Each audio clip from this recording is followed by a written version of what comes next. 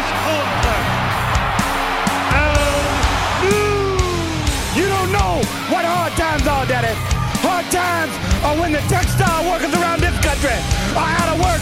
They got 4 or 5 kids and can't pay their wages. Talk about your Psalms. Talk about John 3:16.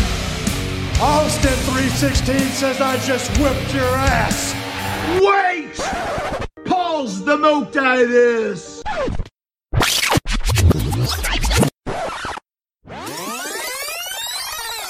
I am Broken Matt Hardy, and I would like to inform all of you out there in the multiverse about one of the most wonderful podcasts in existence. Yes, it is called The Go Home Show, and it is hosted by Jordan and Nick, and they are both true subscribers to my Broken Brilliant. Yes, they talk about wrestling. They cover everything in the wrestling multiverse. Make sure to check them out, The Go Home Show, as you will find it absolutely stupendous. And we're back with another episode of The Go Home Show. I'm Jordan here again with my boy Nick. What's up, guys? I just want everybody to know we've made people disappear before, and we will do it again.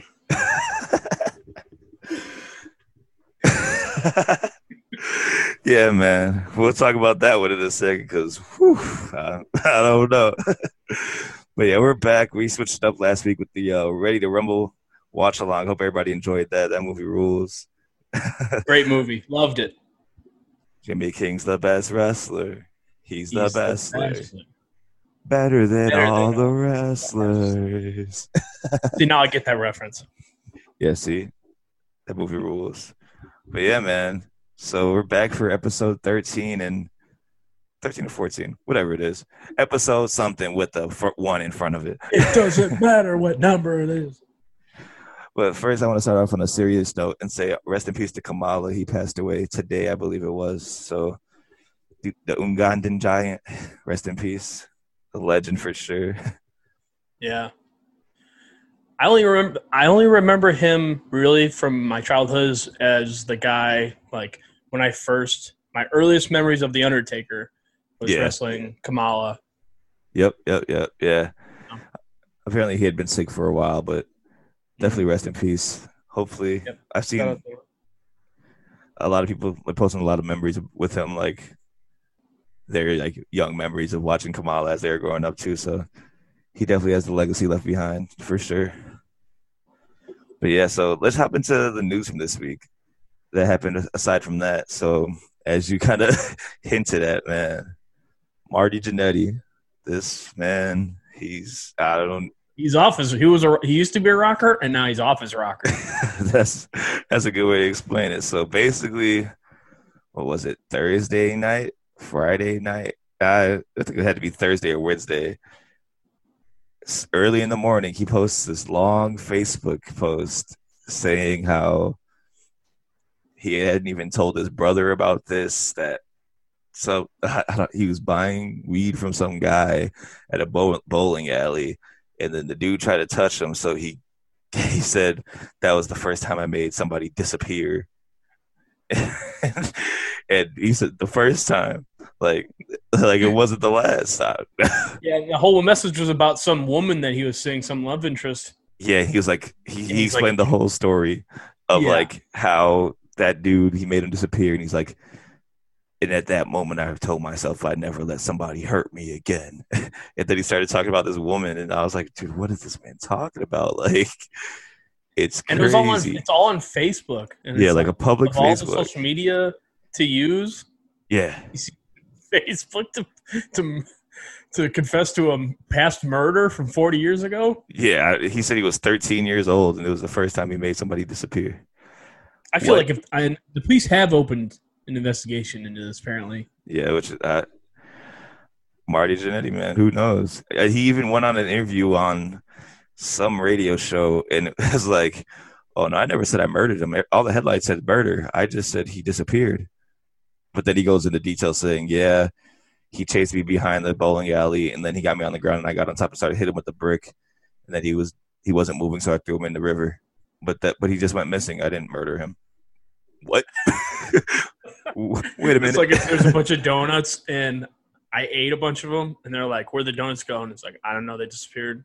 It's like, yeah, right. You ate them. It's like, whatever. It's what you want to call it. Whatever you want to call it. Yeah, exactly. He said, "Call it. What the fuck? Call it whatever you want." He just disappeared. They gone.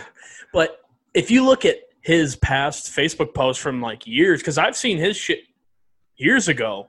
Yeah, he's been of just crazy ramblings, talking about how he thinks his daughter's hot or something, just crazy shit. Something weird. Yeah, he's just Marty Jannetty's bonkers. He's been off his rocker, as you said, for a while. But that was like a big thing in the news this week. That, like TMZ picked it up at it was everywhere. Yeah, he's went through the barbershop window too many times. Yeah, I get maybe he deserved that one after. Maybe Sean was right. Maybe Sean was right. I don't know, but that's crazy. But that was like the most newsworthy thing that happened this week, obviously, because it was everywhere. You couldn't go on the internet without seeing Marty Jannetty trending, which Marty Jannetty trending in 2020. Who would have guessed it? Especially for that. The year gets weirder and weirder. You're telling me. So, yeah, man, let's hop into the week in wrestling. We're going to go to something I was at, Warrior Wrestling. We did the interview with Steve, obviously, and it was a really fun show, man. I was in attendance with my brother and my cousin, and you watched it on did you watch it on Fighter? I didn't. Yeah, I watched it on the Fight app. Oh, yeah. It was a really fun show, man. The way they had it set up, like the social distancing rules and everything, as Steve talked about in the interview, it was like they handled it probably the best I've seen an independent promotion handle it so far. They had temperature checks at the door. The way, like, there was like 15 feet between you and anybody else around you. It was perfect, man. It was awesome. It was on the football field, and you were allowed to bring coolers and stuff. Had lawn chairs. It was comfortable. We had a great view right so the ring was on the 50. We were on like the 45. It was perfect, man. It was a really fun show. It was crazy. I think Kylie Ray and Lance Archer were the most over people on the show. See, that's the thing is I was going to ask you because I could hear commentary and a little bit of intro music, and obviously if the wrestlers were yelling shit back at each other, I could hear that. Couldn't hear much of a pop from the crowd or any type of chants. Really? I know there was chants because the commentators would talk about it. Yeah. But any type of crowd reaction I didn't really hear. Maybe because it was outside. Yeah, it probably was hard to pick that up on live. Yeah. But it was a pretty good crowd. There was, I guess I'll explain the crowd reaction as we run through the card. I just want to get through the results and everything. But yeah, I think the crowd was pretty hot for it for a lot of it. And like I said, Kylie Ray was over. She was in the first match, which we'll talk about right now, and she got the biggest pop for like the first half of the show, I'd say. It was awesome. So yeah, so for the number one contendership for the Warrior Women's Championship, it was Kylie Ray against Ray Lynn, the Battle of the Rays, and Kylie ended up getting the win there. So now she's number one contender for Tessa Blanchard's championship. Ooh, I'm gonna love to see that match. For sure. Yeah, it's gonna be awesome. Hopefully, Tessa can make it back up from Mexico eventually. Right. They can have that match. She has plans to. Otherwise, she probably would have made it known, like, hey, I'm not going to be able to come back for a unseeable amount of time. So maybe, I don't know. Yeah, you would think so. Stripped her, I would imagine. Yeah, I would assume so if they hadn't had any communication with her. So yeah, it was awesome. And the match after that, we had Isaiah Velasquez against Trey Lamar, and that match was awesome, man. These two. They had really good chemistry. I think that was like the first time they'd wrestled probably, but it was awesome. Isaiah ended up getting the win. It was funny there. There was this guy in front of me who was like popping for Isaiah's, but every time he chanted for him, he kept saying Isaiah, and not Isaiah's. And then somebody corrected him. He's like, oh. And the dude did not chant once for the rest of the night. He was a fan of Isaiah, but once he found out it was more than one, he was like, "Well, fuck this guy." Exactly, man. It was really funny. I like Trey Lamar a lot. He's one of my favorite newer guys that I've recently found because he was at that GCW show. That's the first time I'd seen anything of him, but he's really good, man. Yeah, this is my second viewing of him, and yeah, he was great in this. I was surprised that he didn't win too because they said that Velasquez was a local guy.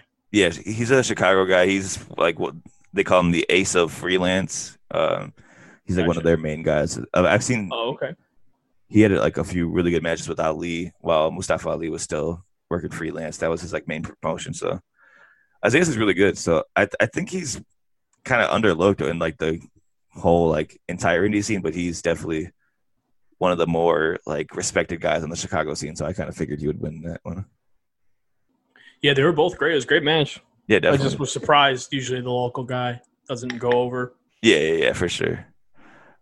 But next we had the Murder Hawk Monster and Sam Adonis. Man, Lance Archer was over. Everybody was going crazy when he came out. He killed some kid on the way out.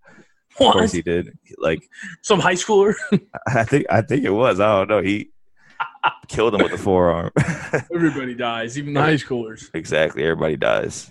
So this match ended in a DQ, which will come back later in the show. But Sam Adonis hit him with a low blow, I believe, directly in front of the refs to purposely get disqualified, then ran away because he didn't want to die. And everybody dies. Yeah, everybody dies. It was nuts. It seemed kind of we talked about this before we started recording, but to me, watching it, it seemed like a finish where maybe he was supposed to low blow him, but maybe it wasn't what I saw. It didn't look like he low blowed him enough or made the ref see it enough. It was kind of a little bit of hesitation there. Yeah, so I didn't know if it was somebody weird. They called it early or something, but you said that's how it was. Just it happened how it was supposed to happen. Yeah, that's what it came off to me as. Yeah, because I love Sam Adonis though. I can't say he rules. He rules for sure. He's such a good heel. Yeah, he's a shit heel. Yeah, definitely. He definitely plays that role perfectly. Like I was in the interview with Steve, he talked about it. Sam Adonis can do a lot of stuff really well. Yes, both guys were, and I feel like they did more in the main event. But yeah, they're both huge guys for sure. Definitely. And I forget if it was in this match or the main event, but one or the other suplexed. It had to have been Sam Adonis, but he suplexed Lance Archer and held him up there. I think Cage was that this match. Actually. I think that was Brian Cage. Okay. Okay. No, it was either him or Cobb. I don't think it was Adonis that did that. Oh well, but Sam Adonis is impressive. Yeah, he definitely is for sure. And he should put Trump airbrush back on his pants because that shit is super heel. That's one quick way to be a heel with me. Yeah. He might be getting too much heat. Maybe that's why I took him off. Yeah, I could see that for sure, especially right now. Because talk about a heel. That's a heel of all heels, brother. Exactly. But yeah, man, that match ruled. It's until the finish, but the finish was made up for later in the show for sure. Yeah, definitely. And next we got Joey Janela, the bad boy, the DDT heavy metal weight. I forget what is it? Iron Man heavy metal weight champion. That's what it is. The DDT Iron Man heavy metal weight champion, Joey Janela, the bad boy, against what's his name? Something. Jake something, man. This match was awesome. This is like a sleeper match of the show. It wasn't my favorite match of the show, but I thought this match was really good. Yeah, this was a standout. And Janela and Jake something having, like you said, a styles clash. I didn't really know what to expect. I like both guys. And this really went above and beyond my expectations for sure. Yeah, absolutely. Man, Joey Janela at one point, he did a dive off the top rope and like tweaked his knee, but I thought it was like legit because it was on the other side of the ring, so I couldn't see what happened. And like 3 refs came to the ring, so I was like, "Oh no, did he really just hurt himself right now?" Right. But then he got back in the ring and he was like selling the knee the whole match, and that was like the whole story of the match. And they did a good story here. It was a really good match. I liked it a lot. Jake something killed him with Black Hole Slam at one point. Jake something's Black Hole Slam is nice. Fuck yeah. And he was like, speaking of like big guys doing crazy shit. Yeah. He did a fucking like, was it a flip over the top rope like Undertaker style? Oh yeah. Yeah, that was crazy. This shit was nuts. I was like, damn, this guy's a big boy. He's a big boy to be doing shit like that for sure. Yeah, it was awesome, man. But Janela ended up getting the win there. He's still the DDT Iron Man heavyweight champion. So was that belt on the line? Nah, I don't think so. I was gonna say. And it's 24/7 rules. Everybody gets a chance. I should have rolled them up. Give me the championship. So give somebody the championship. A doll had it before him. Hey, Yoshihiko, I think is the doll's name. He was over. He was over. Yeah. He was overseas, and then they sent him back. They put him on they just sent him on a plane. That's how he got here, which is crazy. They sent the doll on the plane.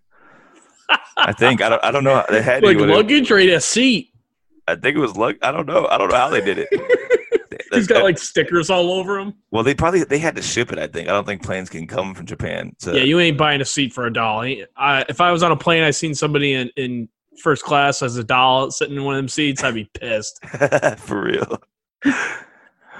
We're not taking off till that fucking somebody alive is in that seat, bud. So yeah, man. We had the Spartan Stadium. Wow, this is a lot of S's in a row. Spartan Stadium Scrambles. Jesus Christ. It's a lot of S's for sure. Spartan Stadium Stampede Scramble. There you go. There you go. Say that 5 times fast. Hell, I couldn't say it one time. So it was Warhorse, Davy Bang, Cypher, Nacho Clown, who was over, Dan the Dad, who rules. Dan the Dad's awesome. Elena Black, Jabaldi, who is one of the other clowns. Beastman, Husk. Is that what he was saying? Yeah, Husk. Okay. Because it sounded like gibberish. He kept saying Husk. And at one point, the whole crowd was just saying it back to him because, like, it was so good. It was hilarious. And then also the one called Manders representing that second gear crew. Hell Manders rules, man. I like Manders a lot. Love Manders. Him and Warhorse should have just wrestled each other. But I will say this match was entertaining. Yeah. When is it Beastman or Man Beast? Beastman. Okay. When Beastman came out, I go, what kind of fucking Flintstone shit is this? And then the match went on, and I was a fan of his by the end of it. Husk. I was a Husker by the end of it. He ruled, man. Dude. But people were into it though, live? Yeah, it was fun, nice. Man. This was a really entertaining match. Elena Black is really good. I think she's like only been wrestling for a few years because I know she's like young. She's like 19 or 20 or something like that. She's like really young. She's really good. Yeah, she's a good wrestler. I don't know about the gimmick so much. Like I don't know. I didn't get it. I'm not sure. I think it's like a tarot or something. Yeah, like tarot card type gimmick thing. But she's like. What were you gonna say? I thought it was one of those like gimmicks where it's the card or it's like because it had like a silver coating, and I thought she was gonna light it or something was gonna catch on fire. That'd been cool. Because I've seen that before where it's like a silver thing. Yeah. And like in WCW used to do that shit where they'd light. It was like almost aluminum foil, and they'd light a match, and then it would poof, and it just poof in the air. I thought that's what she was gonna do because he's holding it in front of his face, and he's like, "What is this?" And then it was the death card. That's why, and he got death card. Yeah, of course, should have known. He's gonna die. I think it was. Everybody dies. Actually, I forgot that the Purple Pain was in this match. Oh yeah, that guy. Yeah, mm-hmm. He rules, man. What is his name? Mark something. What is his name? I can't think of it off the top of my head. Something. He wrestled Cody at the Dynamite we were at. That's right. He books freelance. He's a freelance guy. He books freelance. Off the top of my head. Matt Nix. Oh my God, how did I forget that? Marvelous Matt Nix. Marvelous Matt Nix. Yep. Yeah, Matt Nix rules. He posted a Karma shirt not too long ago. Oh fuck yeah. Yeah. But yeah, he was in this match too, and he's the one who she showed the death card to. Came out to Purple Rain. That's right. Yep. He rules. But yeah, she showed him the death card, and then they started going at it. She did this really cool like lucha spot where she did like a step up into a Hurricane Rana on him. She stepped up in a row. It was really cool. She hit like a double spear too later on. It was pretty good spear, yeah. But man, the standout of this match was Warhorse because you couldn't see this camera on camera, I'm sure. But at one point for like 5 minutes, he was like on the ground in front of us selling, but he kept turning and talking to the crowd because somebody goes, what kind of outlaw mud show shit is this? And he turns, he goes, we're on a football field. What do you expect? And then a few seconds later, he goes, wait till after the match. I'll let you know how I think about it. And I was like, oh, just buried the match. Well, now you mentioned that. I did hear him after, because spoiler alert, he wins, but he was leaving the ring, like he was celebrating he won. He's, slapping hands with the fans and shit. And I caught him. Thank God this is over. Yeah.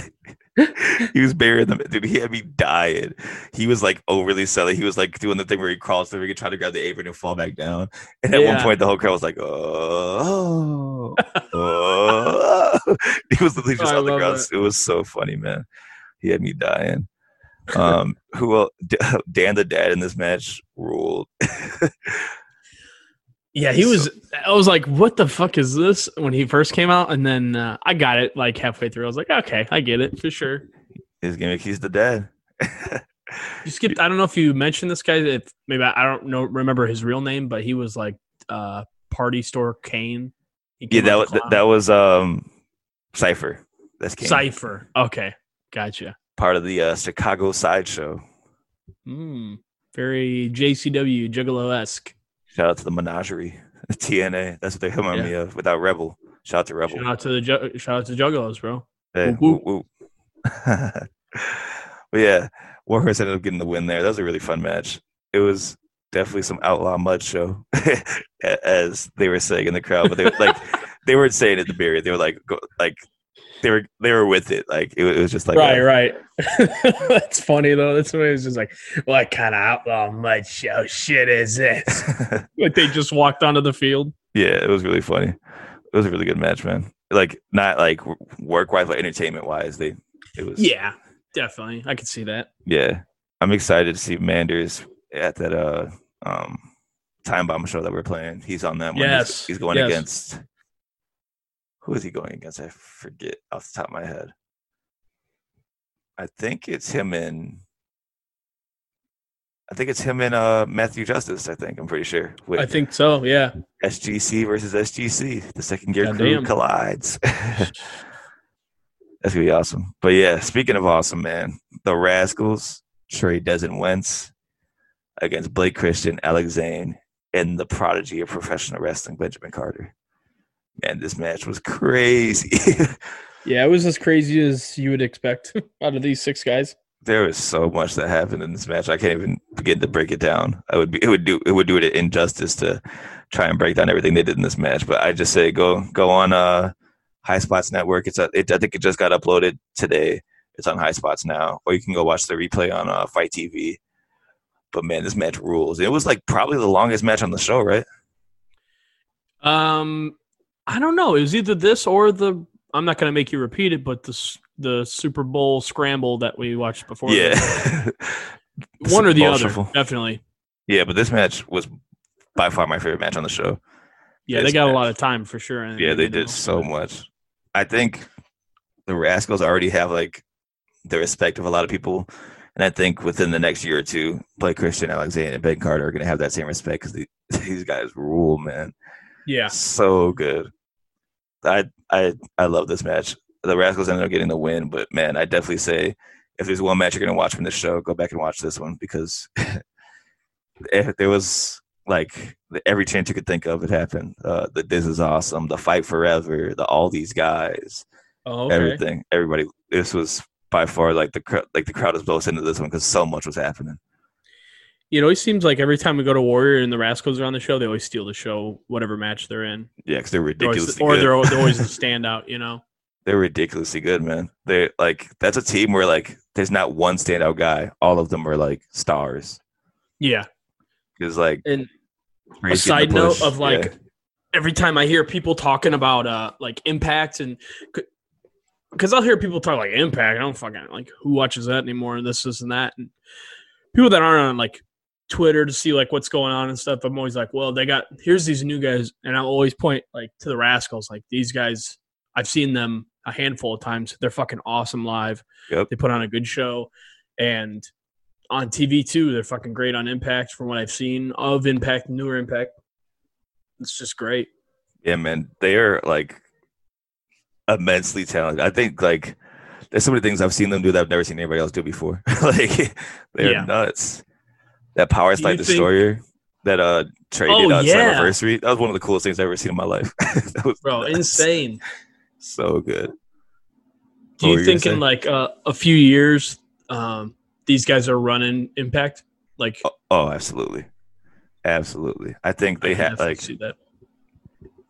I could see I don't know who would be the standout single star though, because I think they're all good enough to be like where they could all have world championship runs, and I would believe it. Like they're if you could pick one, who would you pick of like who's the breakaway? That's hard, man. Who's the Shawn Michaels of the Rockers here? That's so hard to pick. Trey. Yeah. I think I don't know. I think Dez. I like Dez a lot. Dez is like one of the most athletic dudes I've ever seen in wrestling. He's so like the way he moves around the ring is so fast. He's insane. He did a fucking 619 on the ring post in this match. Yeah. And like just swung back like he was on a swing. Like he just like no, I don't know if the camera caught this. So what he did was he did a 619 around the ring post and caught him into a head scissors to the ground. That's what it was. Oh, okay. It was yes. It was crazy. Yeah. Oh my god. Yeah, all of those guys, all six of the guys are insanely athletic, and Alex Zane's a standout to me for sure on the other side. Yeah, I think all those guys are gonna be huge stars. I'm so bummed that WrestleMania weekend didn't happen because Spring Break is gonna be Alex Zane, Blake Christian, and Will Ospreay in a triple threat. Damn! Wow. Yep. That would have been so good. Okay. Yeah, the Spring Break card was gonna be crazy. You had Monero Suzuki against Orange Cassidy. Fuck. I don't know how that would go, but I want to see it for sure. Because Suzuki's got that like sense of humor. You could tell. Yeah. Yeah, definitely. Yeah, man. That'd have been awesome. But yeah, this match ruled. And next we had the Warrior Championship match. Brian Pillman Jr. against Robert Ego Anthony with Frank the Clown. And Ego and Frank come out at first with no music on a gator. Yeah, gator rolling around. They had like the Macho Man gimmick where he was I'm trying to think of like what's it called? Like streamers on it. Yeah. And they came out in the ring, rode around the whole football field on the track. It was like homecoming type of thing. Yeah, exactly. And then they get to the entranceway, and then the Frank the Clown music hits. Fuck Frank the Clown. 100%. As soon as he started shooting that promo, I was like, I don't want to hear this. I was hoping that I just seen a water bottle just hit him in the head, and it came straight from you. You're saying I should have bought water balloons to get Frank with. Water balloons for Frank, or just straight up water bottle. A metal one of those hydro flask gimmicks. Oh hell, he's doing the job there. This match was really good, though. I think if you're somebody who's like been to a lot of indie wrestling shows in Chicago, you've seen Robert Ego Anthony wrestle multiple times. I haven't seen him since I can remember. PCW back in the day was a promotion that's not around anymore, I don't think. But he was going by Egotistico Fantastico back then. He had a mask on, and he was like one of my favorite dudes. And now he's Robert Ego Anthony, still rules. And Pillman also rules. He's like, I think he's only been wrestling for like 2-3 years, but he's really good already. He's got that old school like 80s babyface feel to him. And one of the things you didn't hear, but it was on commentary. Pillman did the thing like this, like his dad used to, Hollywood Blondes. Yeah. And neither one of the commentators knew what it was. And they were like, oh, he's mixing it up. He's starting to mix it up. They thought he was doing this. Oh, no. Like a mixing bowl. And I'm like, what? How do you not know? Like, it's his dad. He did that in the dark match he had with FTR. It was him and Griff Garrison. Nice, okay. FTR, and he did that, which was like, it's perfect to do that against FTR because they're like the old school tag team. It's awesome. Yeah, it's fitting. Yeah, definitely. But man, Pillman, he plays the baby face like the underdog baby face so well, I feel like. Because they had Frank out on ringside to stack the odds against him, obviously. But he ended up picking up the win, and he's still the Warrior Wrestling Champion. Is there a reason why Frank doesn't take more bumps? He's not a wrestler. It doesn't matter. He needs to take more bumps, bro. He got to train. I need to see him get power driven. When you're like a shithead manager, though, like you got to take. You have to take at least a bump here and there, right? Yeah, I think at some point he's gonna have to. I haven't seen him do. I think he got forearmed once, but you don't got to take a bump off that. You just got to sell it. Like, what's the point of the shithead heel or the shithead manager if he doesn't get his comeuppance? You know what I mean? Yeah, I think at some point he's got to. Maybe they're building it up, and maybe he's been training. And I don't know about it. And then we're just the men to do it. He's gonna get muscle bustered. I would love. Oh fuck! That's what I want to see. Get goddamn power driving, bro. Yeah, man. Frank the Clown, get him out of here. We're not welcome on this show, Frank. Yeah, you won't be seeing any Frank the Clown interviews over here. Oh, no, sir. Hell no. So, yeah, man, the main event of this show, Brian Cage.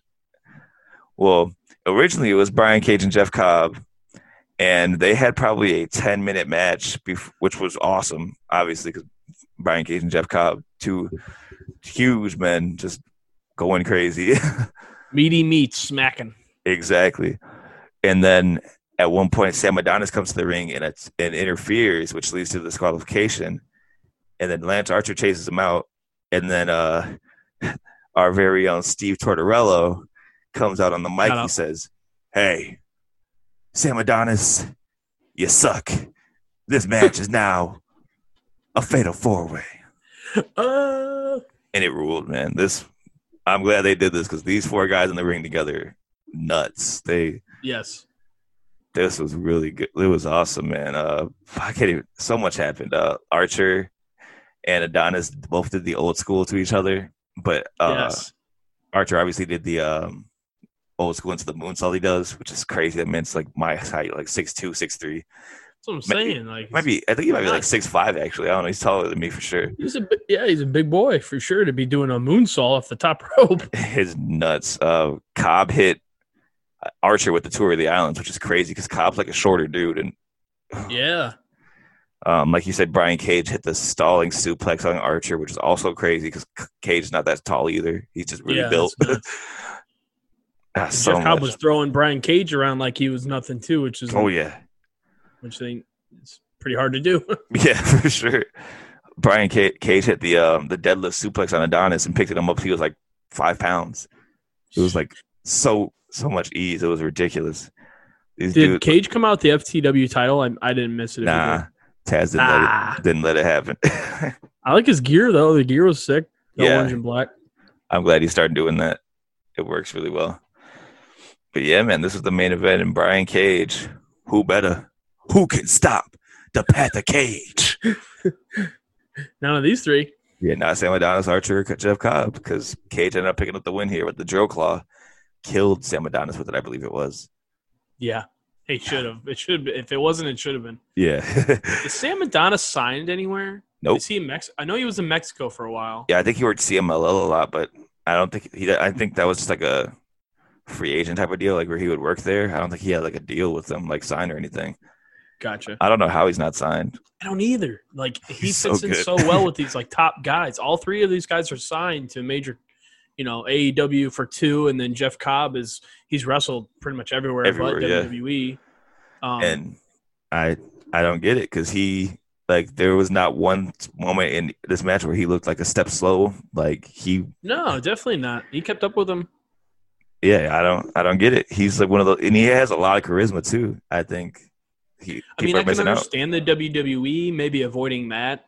If that alley's even open for him, but because his brother's there. His brother's Corey Graves, but I mean AEW or I've never seen. I didn't know how long has he been wrestling? He's been wrestling a while. I think so. Yeah, I'm pretty sure he's been wrestling for like a good amount of time. He seems like he's got a lot of experience because he's done tours with All Japan, done the CMLL stuff. So I don't know. Yeah, he's just building up the resume, I guess. I would love to see him go to like New Japan, do like the G1. Hell yeah. He did, like, he can work that strong style, definitely. So I think that'd be awesome. But yeah, man, that was Warrior Wrestling Friday Night Lights. I'm very excited for whenever they are able to do another show, because this show is really fun. They handled it really well. They definitely followed the guidelines like perfectly. It was like a very safe show. I felt there was not one moment where I felt like I was not in an environment where I was safe, because there was nobody around us besides the people we came with. So it was awesome. And it looked that way on, I don't want to say pay-per-view, but it looked that way on video too, on TV. Fight TV, yep. On Fight TV, yep. So yeah. They handled it well, it seemed like. Yeah, definitely. Shout out to Steve and everybody in the Warrior team for doing what they got to do to make independent wrestling in Chicago happen again, because it's been months and months since the last show here. Oh, yeah. Well, of this size at least. I think Galley ran a show like the Lucha Company that's out here, but I think that's it. I know Black Label Pro's running a show soon, but that's in Indiana. And I know, yeah, that's in Crown Point. Shout out Indiana Hardcore. I don't know if that's going to be – are there people going to be there? I thought it was just going to be like a broadcast. No, I believe it's like 50 people at most, maybe. Social distance. I saw like the list of guidelines. I'm pretty sure it was like maybe like 30 or 50 people. It was not a lot for that. Yeah, that looked like a sick card too. Dude, Gangrel's wrestling Effie. Oh, nice. Yeah, I seen Gangrel. That was actually the last time, the only time I seen Gangrel was he teamed with Kevin Thorne, and they wrestled in that same venue that they're wrestling now. I don't know if it was Black Label or not, but no, I think it was. I think it was Black Label. Black Label was awesome, man. Yeah, shout out to them. Shout out to Gangrel. Shout out to Vampire Gimmicks. I definitely want to try to hit a Black Label show once that one sold out really fast, obviously, because it was like a low amount of tickets. I didn't see about it, but definitely once they have another one, I would love to go hit that up for sure. Because Black Label, I've seen a few of their shows on like IWTV, and it's always seems like really fun shows. So definitely would love to check that out. But yeah, man, that was Warrior Wrestling. Let's hop into the week of what happened before that. So let's hop into Raw. It was an interesting Raw to say the least. So yeah, right. It starts off and they're on commentary and like the lights are flickering and they go off for a second, come back on, and Corey Graves like, "There's some bad weather outside. I don't know what's happening, but there's a hurricane, guys." Or it wasn't Corey Graves. It was Todd Phillips or Tom Phillips. Tom Phillips. Now, is it Samoa Joe on there? Yeah, Samoa Joe and who is it? Cole, or is it Byron? Byron Saxon. Byron, yeah. I always forget who's on which commentary team. Yeah. Which Tom Michael Phillips Cole look alike or sound alike is Cole and Phillips sound so like the exact same. It's insane. Yeah, I don't like it. But yeah, so this show started off with Apollo Crews versus MVP for the U.S. title, which this was like the only match on this show that had a real finish, I think. Well, no. It was like the only like long match. Everything else is pretty fast. I'm trying to think what else. I'm looking through the notes, and this was the only like normal match, I'd say. It was a good match. Apollo rules, MVP rules, and Apollo got the win. So now I don't know whether they didn't really explain because he has both U.S. titles now. Which one is he going to use? Yeah, I don't know. And which one is the real one? Yeah, exactly. Is MVP's the real one? Because I don't know. Is it the John Cena Spinner U.S. title? Is that the real one? That needs to make a comeback for sure. Oh, yeah, definitely. So do you think so at the end, Apollo, like you said, he wins. Do you think he loses the belt or both belts or whatever the fuck to MVP at SummerSlam?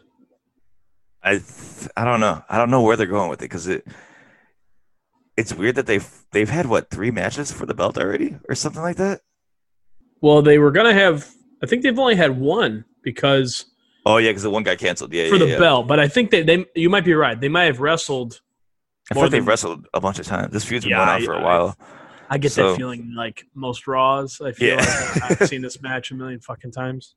But I believe you're right, though. I assume SummerSlam would have to be the blow-off, and I'm not sure which way they're going to go. If they're good, I think it might be MVP because the Hurt Business, that's money right there. Yeah, by the end of this, show, they are for sure. That's money. The top heels, I guess. He said, Raw. we're the hurt business, and business is booming. Yeah, I actually really like that stable. They're I do too. Working really well together, but we'll get to that more. So they show Asuka in the back here, and she's pissed off, says she wants her title rematch because last week we actually, since we didn't do a regular episode last week, we didn't get to talk about it, but Kairi Sane is officially done with the WWE. Yep. And they wrote her off last week with the during the main event, I believe it was Sasha and Asuka. So the stipulation was if there's a count out or DQ or anything like that, the title changes hands. And Bayley's like destroying Kairi in the back. And Kairi's like, Asuka, help me. And Asuka has Sasha laid out, knocked out in the ring, ready for the win. But she sees that and goes in the back to help her friend and gets counted out and loses the belt. And that's why she's so mad. So now she says, revenge will be sweet. So I'm assuming they're going back to that at the pay-per-view at SummerSlam. And I think Sasha still wins, which is I think so too. I don't know where Asuka goes from here though. Yeah, I don't either. This is weird because why would she run to the back if her friend was retiring anyways? She knew that she was retiring. Yeah. She put it on Twitter. Yeah. I mean, you just want to go and save your friend, but it's like, I still work here. You're leaving. And Sasha was dead.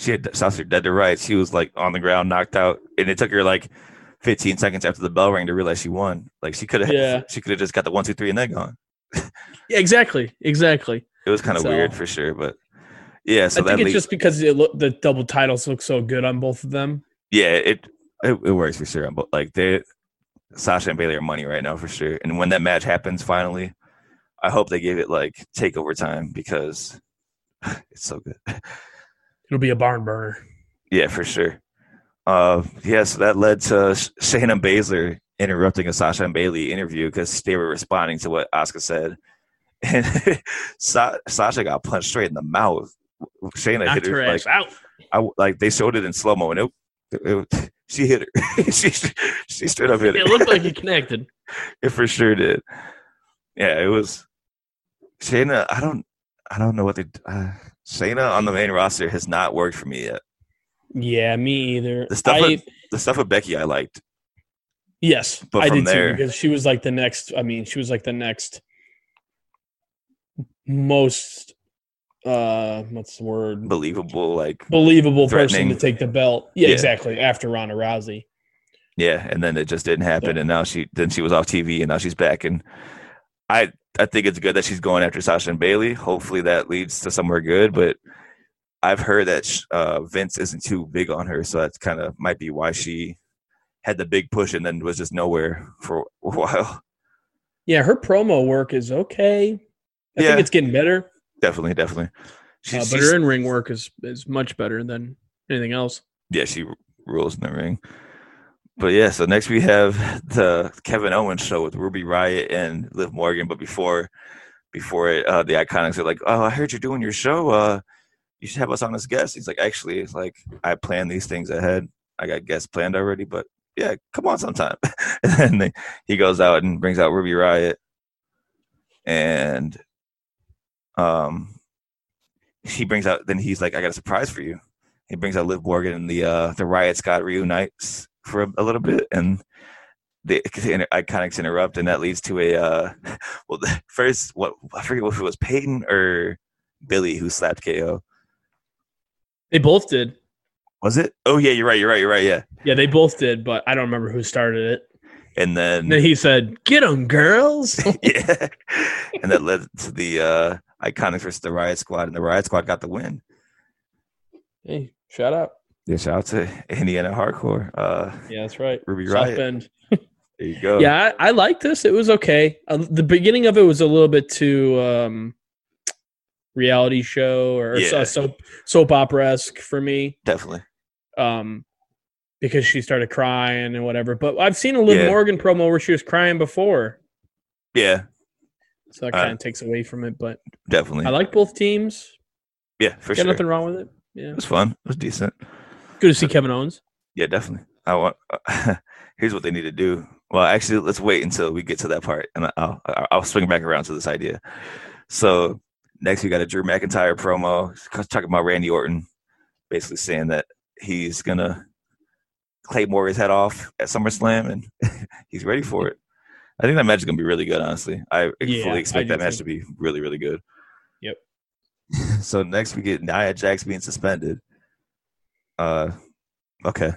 Sure. Like, what the fuck was this? Who was this guy? It was Pat. What is his last name? It's the dude who Pat Buck. Pat Buck. It's the dude who knocked out Big Cass. Remember when Big Cass was going around at that indie show saying he was going to kill Joey Janela? Well, that happened probably late last year. And okay. He was chasing Joey Janela around saying he was going to kill him because after all the stuff with Enzo, and Cass was in a weird spot with drugs and alcohol and stuff, and Pat Buck knocked him out. Damn, there you go. Now he's got beef with the Nia Jax. Yeah, you can't mess with Pat Buck, so now you suspend it. Get her out of here without pay. Ooh, shit. Hit it where it hurts. I don't know where they're going with that because So why was she going to get suspended to begin with? Because she attacked them last week. You can't attack WWE official even though people do it all the time. Oh, yeah, that's true. It's not the fact that she's hurt half the women's roster. It's just that she can't attack fucking Buck Owens or whatever he said his name was. Buck Owens. Buck Owens. Famed country music star Buck Owens attacked by Nia Jax. It's terrible. That's how you get some real heat. Nobody attacks Buck Owens. So next we had the 24/7 title match. R-Truth, Tozawa, and ain't no stopping me now. No. Shelton Benjamin. And Tozawa ended up getting the win here. So he's a 24/7 champ. Him and the Ninjas. Bro. Hell yeah. So after that, I haven't talked to you about this. So I don't know how you feel about it. Raw Underground. You mean Josh Barnett's Raw Underground? Yeah. He said, Vincent, Bloodsport. Never heard of it. It's mine now. Goddamn, pal. We got to get rid of that. Bloodsport, that's not a good name. Underground, now that's good shit. I honestly... I watched Raw Tuesday. I didn't watch it live on Monday, but I seen the fucking wave of just people bashing it on Twitter and all that. I honestly didn't hate it. Obviously, it was a ripoff of Bloodsport. We all know that. Sure. Bloodsport was better done, is a better version of this. But if somebody told me they're going to do a Bloodsport version, WWE's version of Bloodsport, I would probably be like, okay, I would watch that.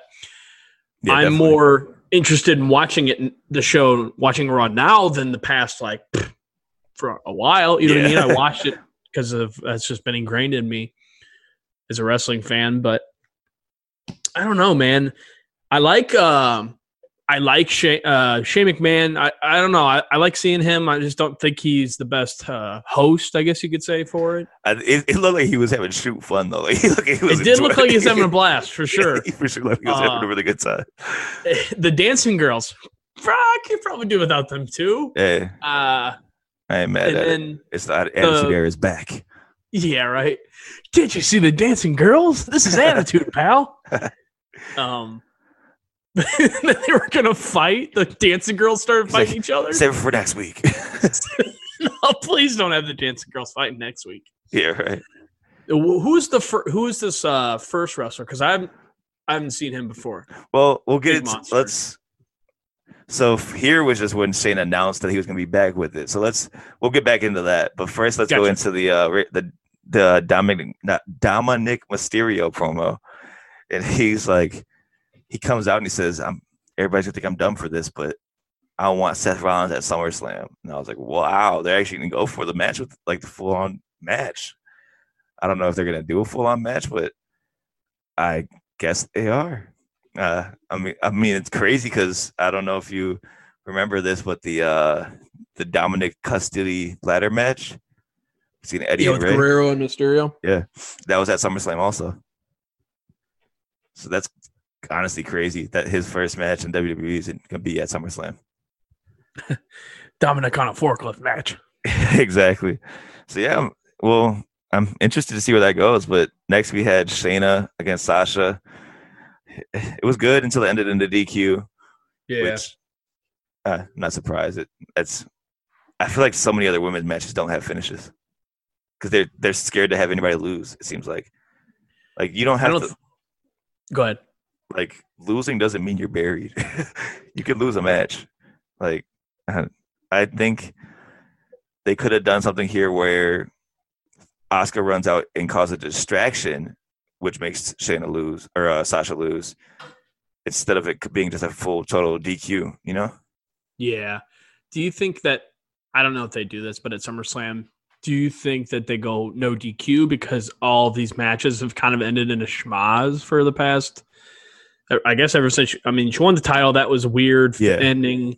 This was a DQ. Like, they got to throw a gimmick on the Asuka Sasha match because I'm assuming that's where. But like, where's that leave Shayna though? Like, she was just in here. Well, Shayna was saying that she wants it. She goes, "I hope you win so I can face you for the title." Yeah. After the fact. Okay, so I guess she'll be the next competitor after SummerSlam. Yeah, so it'll be Asuka versus Shayna after. Well, actually, I don't know if you saw this, but they have Payback a week after SummerSlam. They have a pay-per-view the week after SummerSlam now. Oh, okay. Why?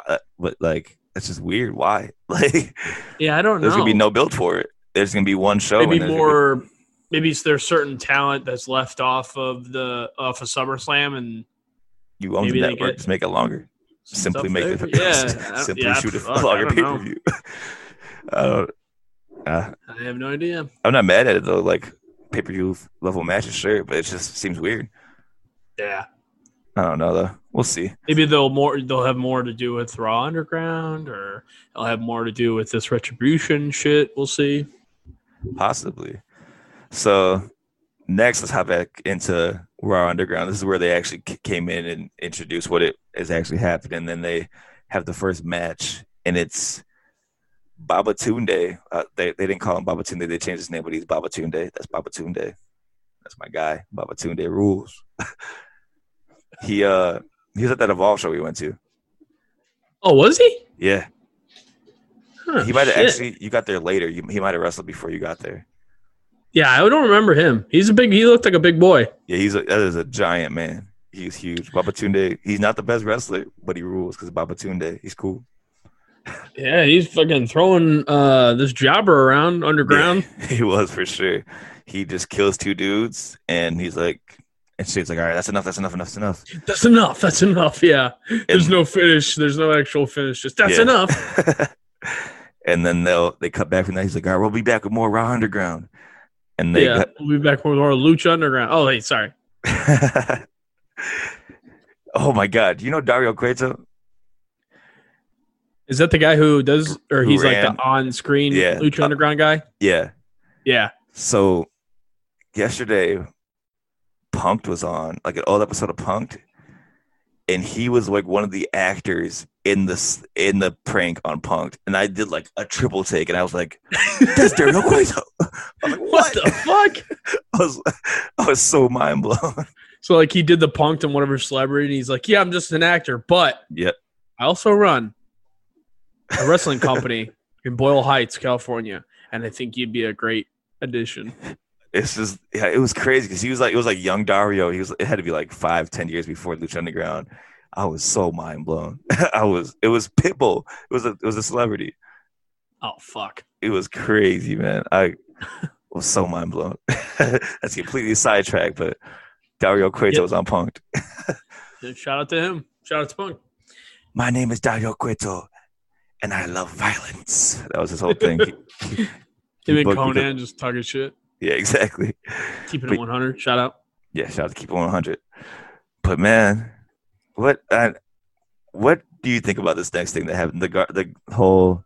So first there was the two matches: Garza against Dawkins, and Garza got the win there, and then Andrade against Montez Ford.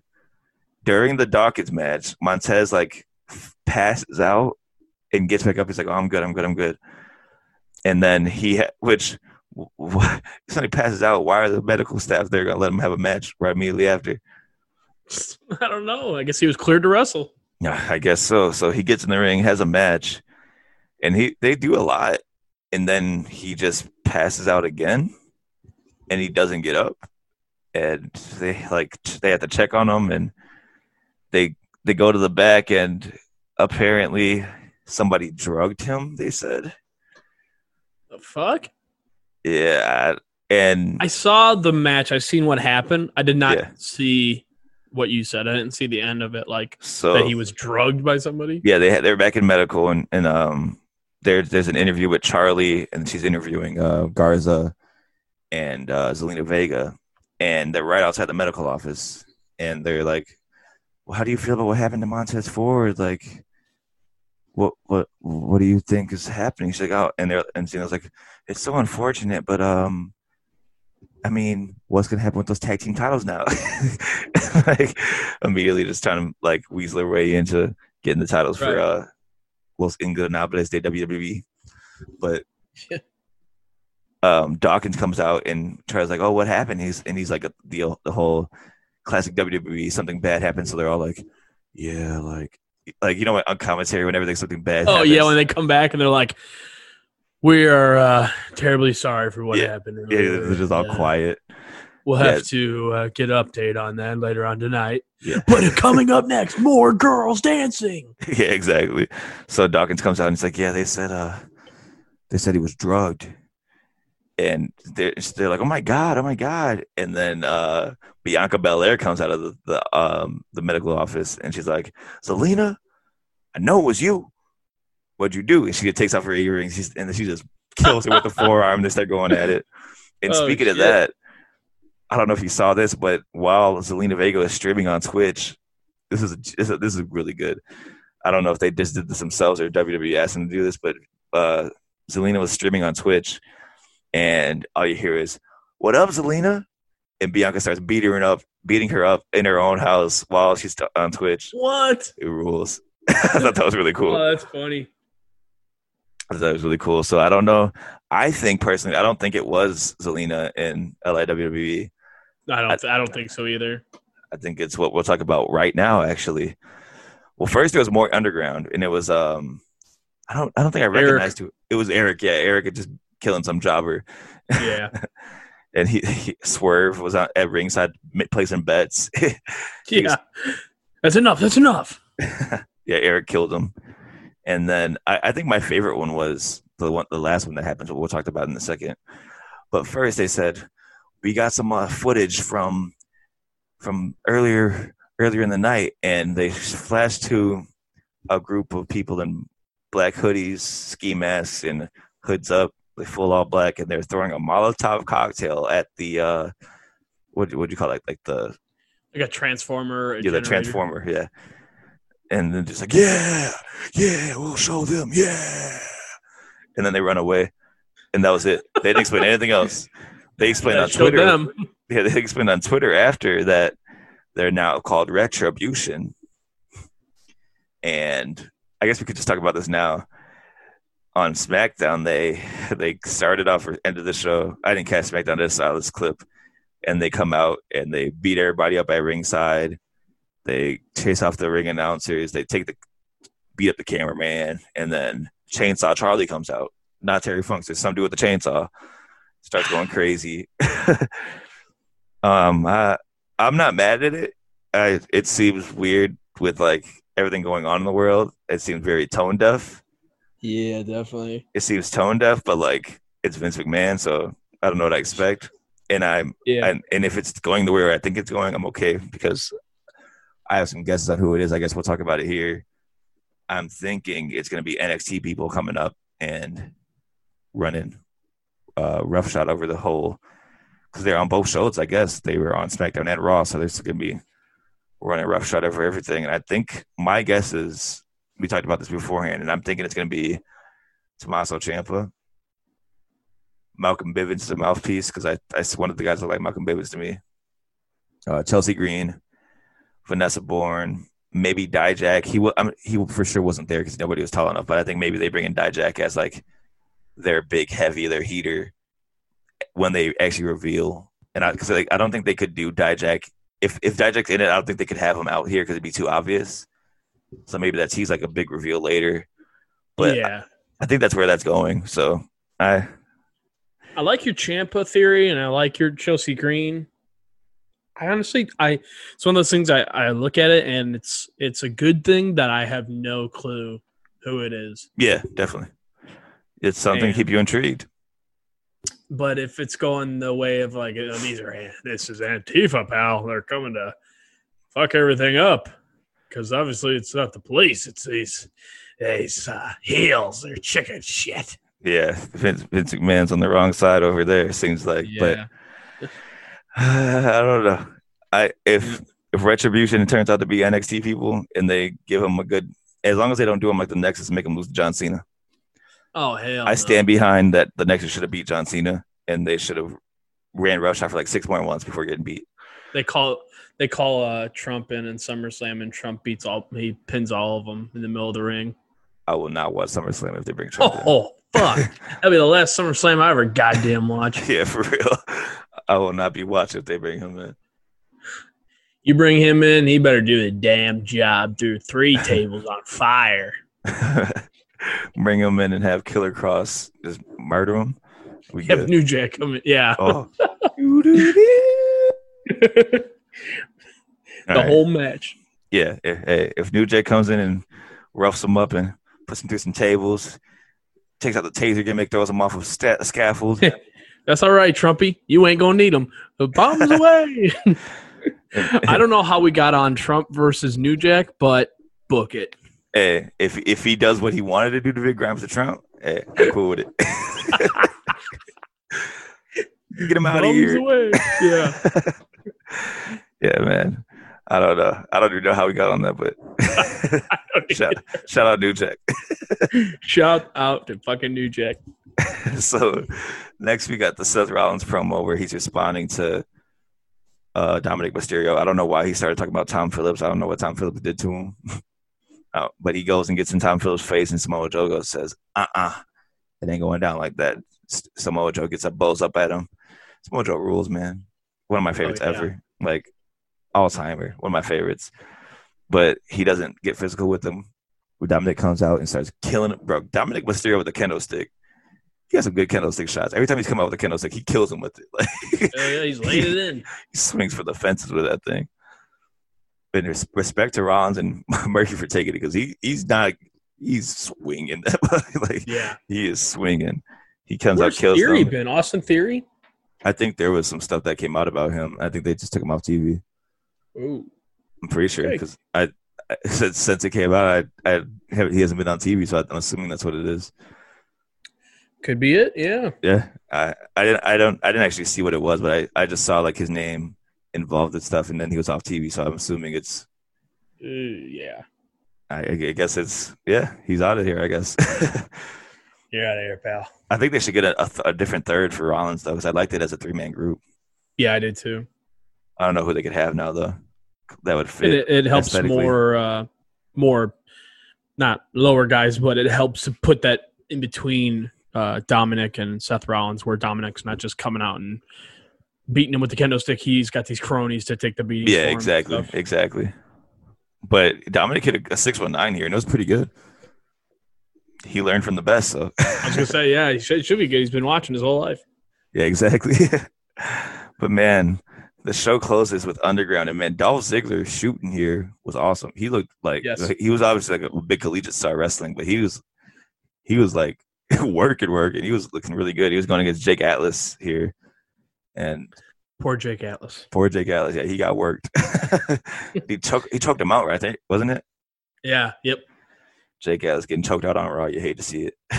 You hate to see it. And then the Hurt Business comes in, busts in. He says, "Hey, sorry, Shane, but we run this now." Business is booming. And they come out. Bobby Lashley starts killing people. He kills Dio Madden. He kills. Oh, no. Dio Madden? I thought Brock Lesnar took him out. He's back now, I guess. He's in the underground. He's in the underground. He got squashed in like 2 minutes. Not 2 minutes, like 15 seconds. Yeah. He, Bobby Lashley, he should have. This is exactly who should have been doing this, because the dude's a fucking monster. He's MMA. He was in the military. Like, he's the biggest fucking 40-year-old or 40-ish-year-old I've ever seen. He rules, man. And the fact that they need to be wearing suits at all time, they're not wrestling. That's money right there. Yeah, them running a fight club in suits. That I love it. That like by the end of this, I was sold on the ground. If it's them running it like this, I like that. I like that a lot. And if nothing else, the Hurt Business, I would like at least a fourth member. I think that would be dope. But who do you think? Those three guys, that's money for sure. I don't know. I think who do you think would work with them? Shit, fuck the Antifa stuff. Just put them against Retribution. I mean, like, who would you beat with them? Oh, and a fourth guy? Yeah. Because I think it's got to be a bigger guy for it to work. Because, like, Shelton's a shooter because he was like he wrestled with Brock in college. Yeah. Like, I think it's got to be somebody who's. It's got to be a younger guy though too, because those three are kind of older guys, or they've been wrestling for a while. So I would love to see. Obviously, I wouldn't put Apollo in there just because he would fit the best, like body wise. Like he like standing next to them, he would look the best. I think. I'd like to see Cedric in there, honestly.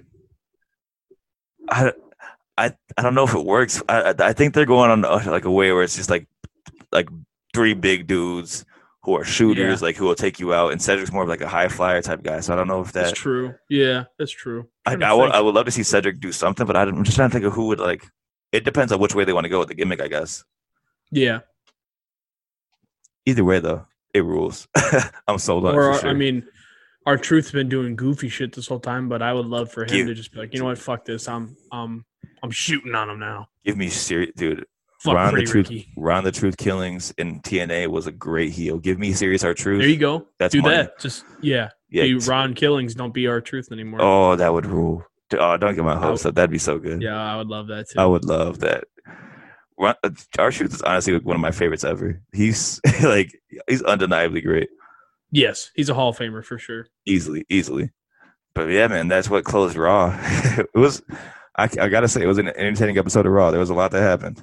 Yes, I wasn't mad about it for sure. It was a decent Raw, I think. Yeah, so I'm actually excited to see what happens tomorrow night on Raw. So, when's the last time you said that? Right. Fuck. Like Raw's been good, but it's not something like where I look like not like something where I'm like, oh, I can't wait to see what happens. But like this has got me interested. It's like interested, like generally like excited to see where they go with it. So yeah, Raw's been like NXT where it's like there's nothing wrong with crazy, it. Yeah, but there's nothing crazy happening. But it's just very middle of the road. Yeah. And now it's starting to get a little interesting. So yeah, definitely. So let's hop into AEW, man. I think this was a really good AEW in my opinion. What did you think of like before we hop in match by match? What did you think of this show overall? What was your elite picks of the night? It was definitely there were certain things that I expected less and got more, and there were certain things that were just middle of the road, and I was like, man, that's fine, I guess. Definitely the main event was definitely one of those things that stuck out. MJF. It's always the stuff that I say every week. Yeah, because they're consistent. I always like the same things. Yeah, I think that's one of the things with AEW. They're so consistent. Like they're so good, but it's consistently good. Yep. So yeah, let's just hop into it, man. It opened up with the 6-man or the 12-man tag, 6 people on each team. The Elite and FTR, the Elite being the Young Bucks and Kenny and Hangman against the Dark Order, which was Brody, Colt, Super Smash Bros, which is Uno and Grayson. Yeah, Grayson. Yep. 5 Alan Angles, and there was some jobber. I don't know who it was. Yeah, I don't know if he had 2. I think his name. I think it was 7. 7. Okay, sorry. Ain't that what they try to call Dustin Rhodes in WCW? Yes, and he came out in all white makeup. Yeah. He said they try to call me 7. I hate it. Yeah, he came out and shot like a. Yeah, he had like a shooter promo. It was great. Yeah, that rules. They try to call me Dustin. 7. My name's Dustin. What the hell is 7? He goes, "They had me out here like a freak." Meanwhile, he's fucking Goldust. Hey, man, he can do whatever he wants. Shit. call him whatever you want. His name is Seven. It's 7. God damn it. But yeah, this match was wild, man. The way that they worked this was really like they built a really good story here. I think I was kind of worried that it was gonna be too many like combustible editors, like too much in happening at once. But the way they built it, it worked out perfectly. There was not any points where I was like, "Oh, this is too much." I think they handled it really well. The start of it where they had like tag move after tag move after tag move where they were isolating. I think it was Angels. Yeah, dude, those leg drops. I think it's Dax does where he like does like a quick leg drop into the quick elbow. Rules. Yep. It's so sick. Yeah. FTR is so good, man. They do some like there was one move where like he tagged out and instead of just like holding him there, he like swung him into Cash as he got out of the ring, and it was like the littlest thing, but it was like the most fluid motion because he was getting out of the ring as he was swinging him into it. Like it was just money, so good. But I think was it Dax or Cash that got hurt in this one? I think it was Cash. I think no Dax. I think it was Dax. Dax is the bold one, right? Yeah. Dax got his. They did the like the backbreaker elbow drop thing, and he had his knee brace on, and his knee buckled, I guess, and they had to take him out of the ring, which left the Young Bucks it left Kenny alone for a while because the Young Bucks and Hangman all helped him to the back. Yeah. The Bucks come back out first, and it's just a 3-on-6 for a while when Dark Order really takes control there, which the Dark Order look really good here, man. I think it's insane how well they've done with so many people were down on the Dark Order when they started, but like they've built this into like a very credible faction. Yeah, I'm a little bit big. I'm a little bit more high on them now than I was at the beginning. Yeah, I think part of that has to do with just them mobbing deep everywhere. Yeah, it's sick. Having like 20 members, I do like that. I'm a sucker for a big faction, but they're still okay. I'm still in the middle of the road with them. I like Colt Cabana. I like him being there. I'd like him to be more into it because he definitely seemed like he was still kind of a baby face. Like I kind of like the way they're doing that. Like that. I like him as a baby face, kind of. It's like the thing where it's like the gullible like. Think of it as like Scientology, where like they're trying to like recruit like a celebrity, and they don't want to show him the bad things. Like last week when he made Bordy made him leave before he started yelling at them. And, like I get what you're saying. Yeah, I think that they're building at a cool, like really cool. Where he's just like naive. He's like, "No, I'm just hanging out, man." When it's like really like a cult. I do like that. Funny. The other thing I would change is I said this before. Brody Lee does the like kiss thing where he like. I don't know. He does like a weird hand movement, but I want them all to do the same like hand gesture where it's like the claw. I think everybody besides Brody should do that because Brody. You think so? Thinks he's better than all of them. And he's above them. That's true. He's the boss. He don't got to do nothing but throw papers in people's faces. I don't know. I'm a sucker for hand gestures and handshakes and stuff like that. Yep. But yeah, this match ruled. Hangman ended up coming back out, and he goes on a house of fire, man. He takes everybody out. But I love the way they did this, though, because he took everybody out, and Brody's just sitting there watching them. And then once he clears everybody out, Brody gets on the apron, and Hangman takes Alan Angles, rolls him to him, and says, "Get in." And they start laying into each other. It was awesome. But I think the way they finished this match was genius. So Hangman has... Was it Brody up for the buckshot lariat? No, I think it was Angles he had up for the buckshot lariat, and as he goes to do it, he gets pulled down. Or what was it? He gets pulled down, everybody else gets held out, and then Brody kills him with the discus lariat for the win. Yeah. And I was really glad the Dark Order went over here because like that puts them in a really good spot to be more credible because they're like their whole thing is like they lose all the time, but with Brody they don't. So it shows the power of Mr. Brody. Yep.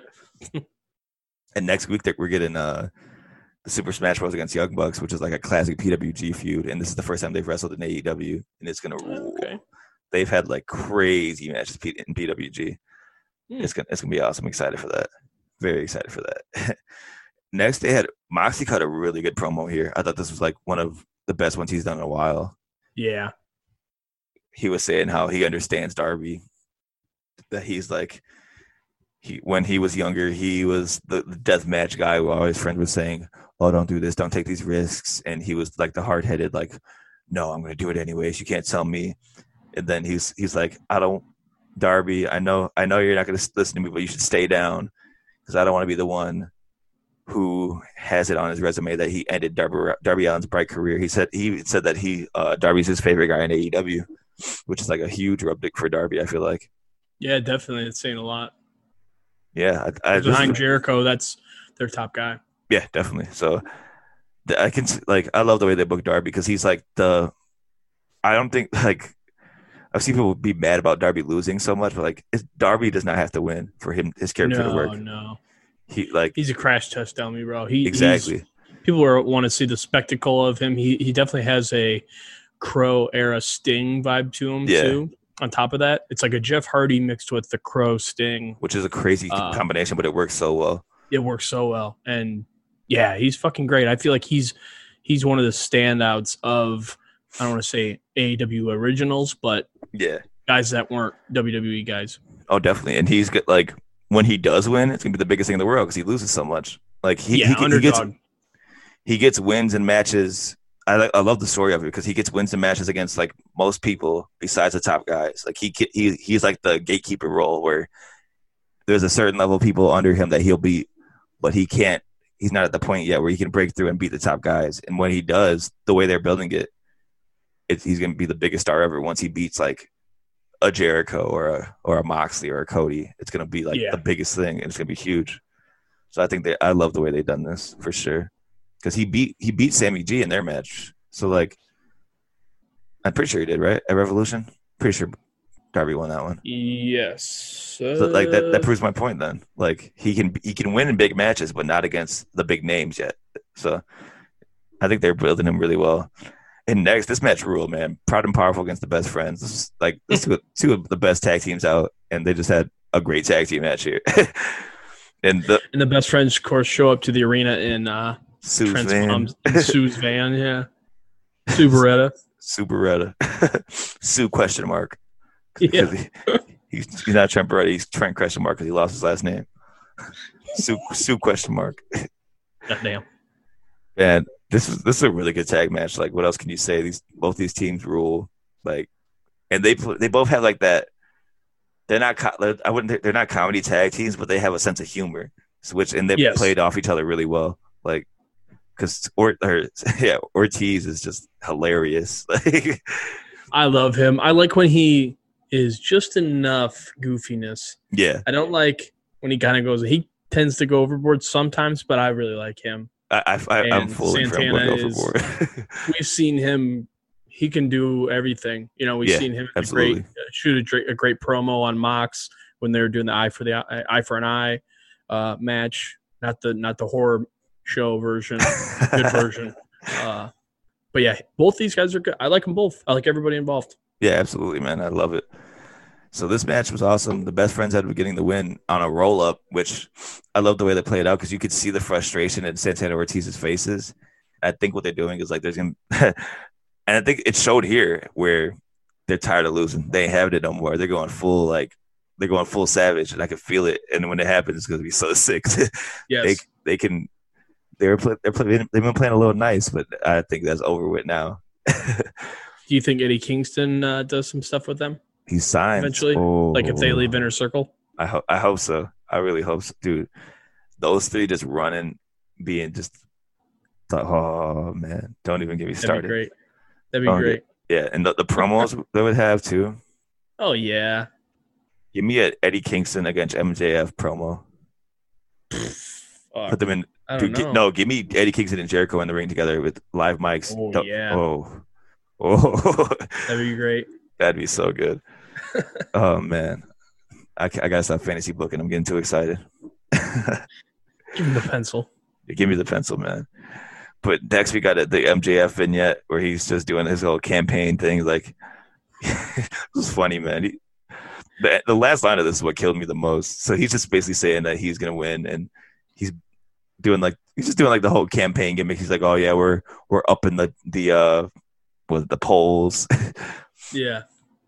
And it said like 80 million people or something like crazy like that. And he said he's got 100% of it. Like, yeah, it's so tongue in cheek. It works, especially for MJF. They got the Trump gimmick on AEW, and they got the Antifa gimmick on WWE. Exactly. But the last line of this, AEW does it better. Yeah, definitely.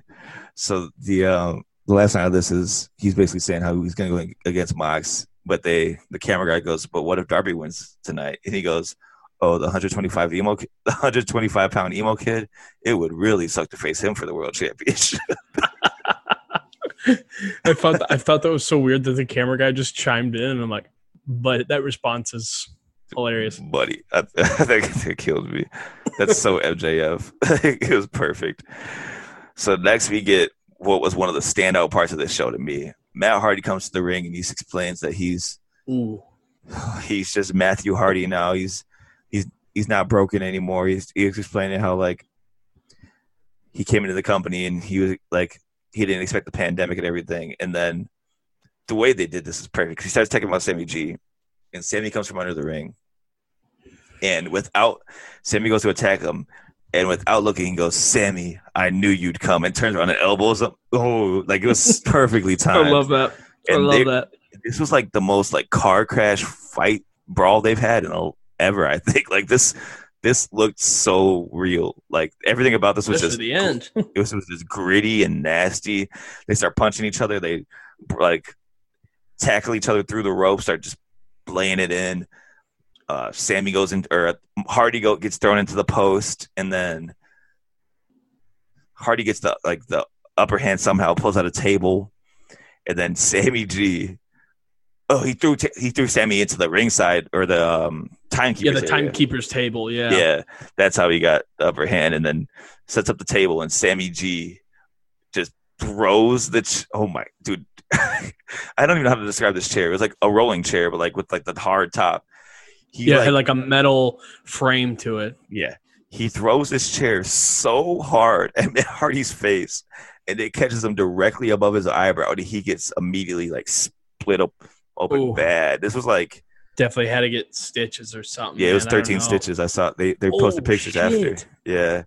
13? He was leaking bad. Like it was like a gash, like it was probably like 1.5 inch gash. Like it was big. Yeah, there's an apology after that. That's for sure. Yeah, he killed, and this was like the most I've seen somebody bleed since probably Dustin, like in a major company. It's probably since Dustin. Yeah, definitely. No, Double or Nothing, the first one. When he wrestled Cody. Yeah, yep. This is for sure the most blood I've seen on a major company since then, because he was leaking, dude, like crazy. And Sammy. I love the way Sammy G does a 630 because it looks like he's just trying to kill himself and the person he's going after. Yes.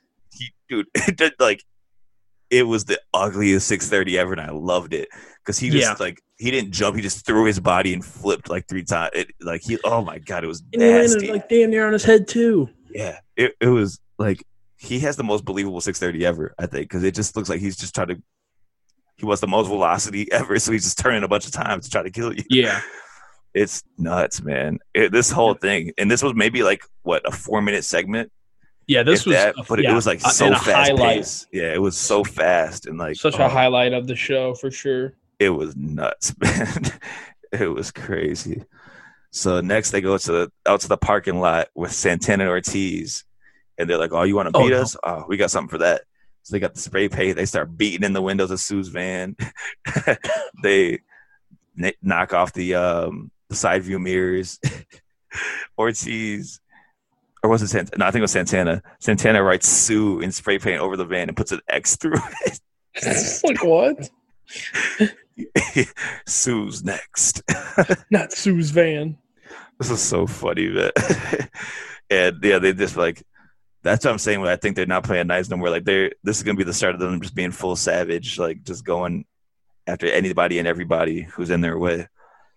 And it will come back. It comes back to this van later in the show, which it was even funnier. So next we got John Silver and Alex Reynolds against Cody and the debuting Matt Cardona. What'd you think of this match? I thought it was good. It was it was what it needed to be. It was a good way to show Matt Cardona's like first in-ring debut, I guess, match. I definitely thought there was going to be a turn at the end. Like I thought Matt Cardona was going to turn on Cody, and then we'd have a TNT title match. That's not how it turned out. It was they played it straight. I don't know what they're going to do with Matt Cardona. I'm interested to see. I believe what they do he's with only him next. I believe his deal was only 5 appearances. 5 appearances? Yeah, I heard it was just a 5 appearance deal, like not fully signed. Oh wow. Oh yeah, so maybe they're not putting too much stock into him. Yeah, just yet. Just like a little fun thing for him to do because he's Cody's friend. And yeah, I don't know. I don't know where else he would go unless he's going to Impact, maybe or I don't know. Interesting. I did not know that. Yeah, that's what I heard. It was just a 5 appearance deal, but man. The standout of this match for me was John Silver. This man rules. He was kicking the hell out of Cody, man. He was kicking. He was laying it in on him. This whole match was basically the Beaver Boys isolating Cody for like the first half of the match. It was just built around Cardona's hot tag, basically. Yeah. But Cardona ended up getting the win with the Rough Rider, which he now calls Radio Silence, which I love. That's a great way to play on his old stuff for the new finish, because his whole theme song was "Oh Radio, tell me everything you know." So now that was Zack Ryder's old song. Yeah. I didn't know that. So now the finish that's a theme song episode we're gonna do. Exactly, it's coming. It's gonna happen sometime. so yeah, now his finish is called Radio Silence, which is like a cool way to. He even like they posted something about the finisher being called Radio Silence, and he quote tweeted and said, "Get it?" in all caps. He's funny, man. I think everybody should check out his podcast with what's his name, Brian Myers. Yeah, the Major Wrestling Figures podcast. They had Tony Khan on this week, and it's a really interesting episode. Oh, nice. I just always assumed they just talked about wrestling figures the whole time. It is.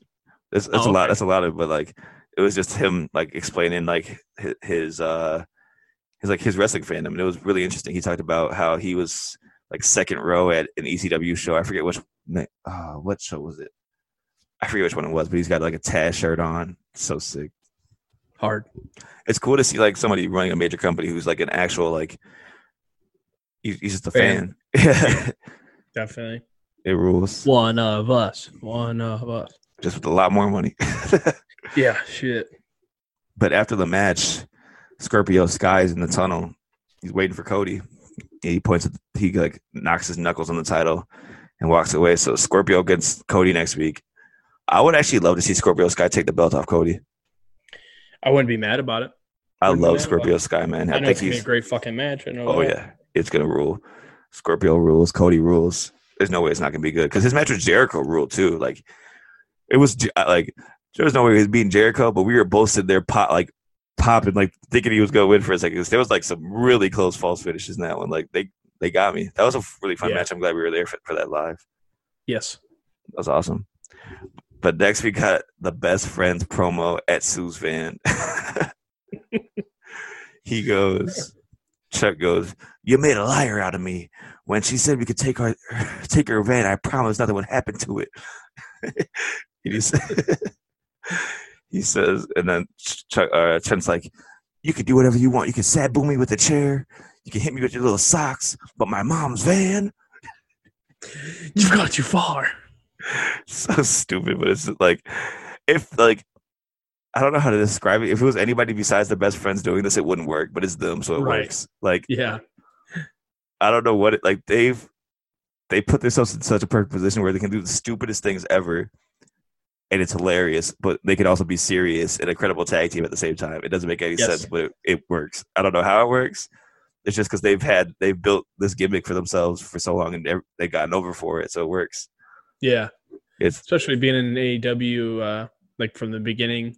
Yeah, and having this gimmick of like they're the best friends. That's it. They're having a good time, and they for take people them who don't know like their previous work. Yeah, exactly. It rules, man. They said they want another match, and if they win, they got to call Sue on speakerphone and apologize. Shit. So funny. Hopefully, after, like you said, that proud and powerful or whatever you want to call them. Hopefully, after if they, because I feel like that's setting them up to lose for sure. I hope they win, call Sue, and just cuss her out. Yeah, something. Yeah, that'd be hilarious. I hope they win and still call her, just bury her. Yep, that'd be great. That'd be hilarious. That'd be hilarious. Speaking of hilarious, man, the debate, Chris Jericho and Orange Cassidy, and with the special moderator, he's back. It's better than ever. Eric Bischoff back on TNT. Who would have guessed it? Wow. 20 years. He's smiling. He's always pointing to his smile. Yeah. I thought he was like he played this role really well though. Like, yes, he did. He was great. This debate was hilarious, man. It started off Jericho just burying Orange Cassidy, and then like the third question's like, so the sea level's been rising at an alarming rate. What do you guys think about this very important global issue? And Jericho's like, what the hell are you talking about? This is wrestling. I don't care about that. Give me a real question. And Orange Cassidy's like, yeah, the sea level's been rising at a rate of like, I don't remember what he said, but like a rate of he had this long fucking scientific, contrived, thought out, real thought out sentence and well spoken. And then he just backs away from the mic. Doesn't say anything else. Standing there, mouth agape, just like so funny. Because he doesn't answer anything besides this question and the last question. Yeah. And then he goes, Bishop asks, so the next question is, who is the bigger star in AEW and why do people like Orange Cassidy so much? And then Jericho's just burying Orange Cassidy. He says that if he went to high school with Orange Cassidy, he would have beat him up, stole his lunch money, and taken his girlfriend. Just classic Jericho. Yeah, exactly. And man, the last question is, why is this match so important to both the competitors? And Jericho starts talking, and then Orange Cassidy goes, Chris, shut up. And Orange Cassidy, like, the way they built him, it does, like, it's the same as best friends. Like, it's a gimmick that I don't know how it works so well, but I love it. Like, it works so well because he has, like, he's like the mascot. Exactly. But then he's like also he's also credible in the ring because he can go. And like, yeah, definitely. Yep. He goes, I know what you're trying to do here. You asked for a debate against the guy who doesn't talk. And I was like, I like that he said that. Right. He could, and he's like, but I'm not embarrassed because I don't care about that. What I do care about is this match next week. It's the biggest match of my life.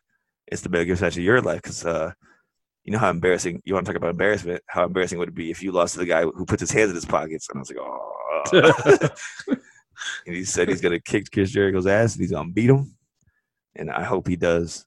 I really hope. I do too. I hope Cassidy wins. And I hope it's more stacked for him to win than to lose. I think he wins here, and at All Out, it's Chris Jericho and Santana Ortiz against Orange Cassidy, the best friends. Really? You think so? That's both feuds, and they're all together still. I don't think they would need to have I mean, I don't know. Here's what they do. You know how they remember right before COVID hit, they're supposed to have a backlot brawl with the best friends in Orange Cassidy against Death Triangle. Yeah, they need to take that idea, do backlot brawl like cinematic style. With that would be money. Yeah, that'd be so good. That's what they should do. I hope they do. Oh man, here I go again, fantasy booking. Give him the pencil. I think that'd be awesome though. But regardless, I'm excited to see where they go with this. Yeah, hopefully it doesn't. Do you think it'll end after next week? Because they're having a match, and then he has to pay the $6,000 for the suit if you lose. Yeah.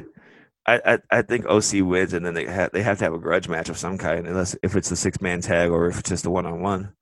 Right. Yep. They got to have a blow off somewhere because they can't be 1-on-1. I don't think Jericho would take the loss very well. No. So next we got Britt Baker. She has the special opponent for Big Swole, and she's like, I got the perfect person, Reba. and it's Rebel. Shout out to Rebel, man. She got the match against Big Swole here. Swole comes out not playing no games. She comes out with full intensity. Starts laying it in on Rebel. Rebel, I don't know how familiar you are with her, but she was in TNA. She wrestled a little bit. And she was in the menagerie with Crazy Steve and Nux and the guy on stilts. Shout out to Nux, Mike Knox. Was Abyss in there? Nah. It was okay. I don't think he was. It was just Nux, Crazy Steve, dude on stilts, and Rebel. Okay. Yeah. Was she the bearded lady or what was she? Nah, she was just Rebel looking Rebel in TNA. She was going crazy. Oh, she didn't have like a carnival gimmick or something? Nah, she was just Rebel going crazy. Gotcha.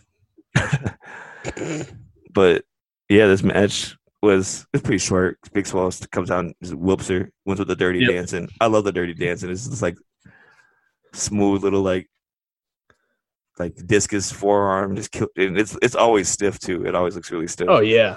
Big Swole rules, man. I'm excited for. I think Britt Baker coming back and all out is crazy. I think that's all, like wild that she recovered that fast. I'm excited for that. That's what I didn't even know that. That's fucking nuts. It's like honestly very soon. Very excited for it. But yeah, that was the win. So now she has her match against Britt Baker for sure at All Out because that was the stipulation. She's like, yeah, you can get your match with me, but you got to pick somebody of my choosing, and she did. So. And now we got the main event, man. This match ruled. So good, man. The world champion Jon Moxley against Darby Allin. God, this match it started off so dude. He slaps Moxley to start it, and Moxley just jacks him right in the mouth. Like, he hits him so hard. He hit him so hard. He immediately started leaking from the mouth. His mouth was so bloody for the rest of the match. Oof. Like literally the first 10 seconds, he blew so hard he was bleeding already. It was crazy. My phone just did the job. Hey, yo.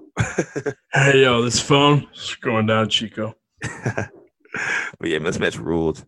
Darby and Moxley have great chemistry. Their first match ruled. This match was great. At one point, they really got me. I thought Darby had it when MJF did the run in and hit Mox with the belt. And then, so did I. I did too. And he hit the coffin drop. I was like, no way. They're really about to do this. He's going to fight the emo kid. Yeah. But not Max. He got out of it. And then Darby goes for the coffin drop again.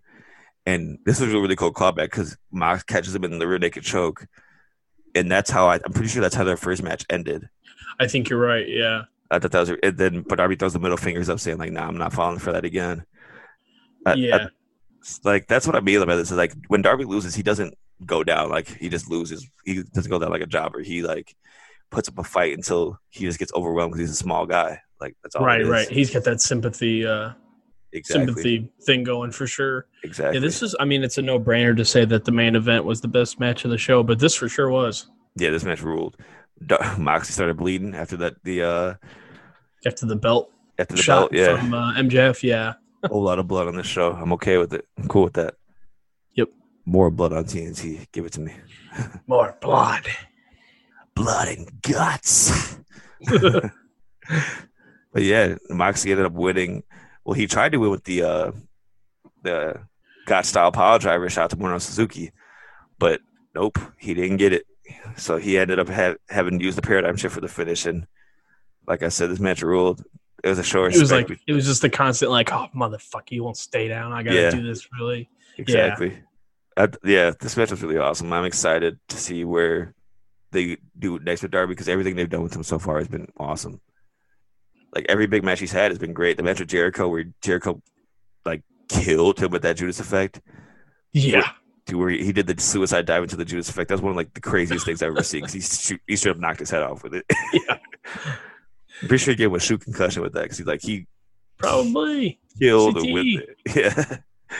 It's crazy. But yeah, man, that was AEW this week. It was a really fun show, man. I say this every week, but AEW just rules. So fun. I'm excited for next week. They got a lot set up. It's Tag Team Appreciation Week. Oh, yeah, I love that. And they have Rock and Roll Express and the Brain Busters. Yep. Arn and Tully.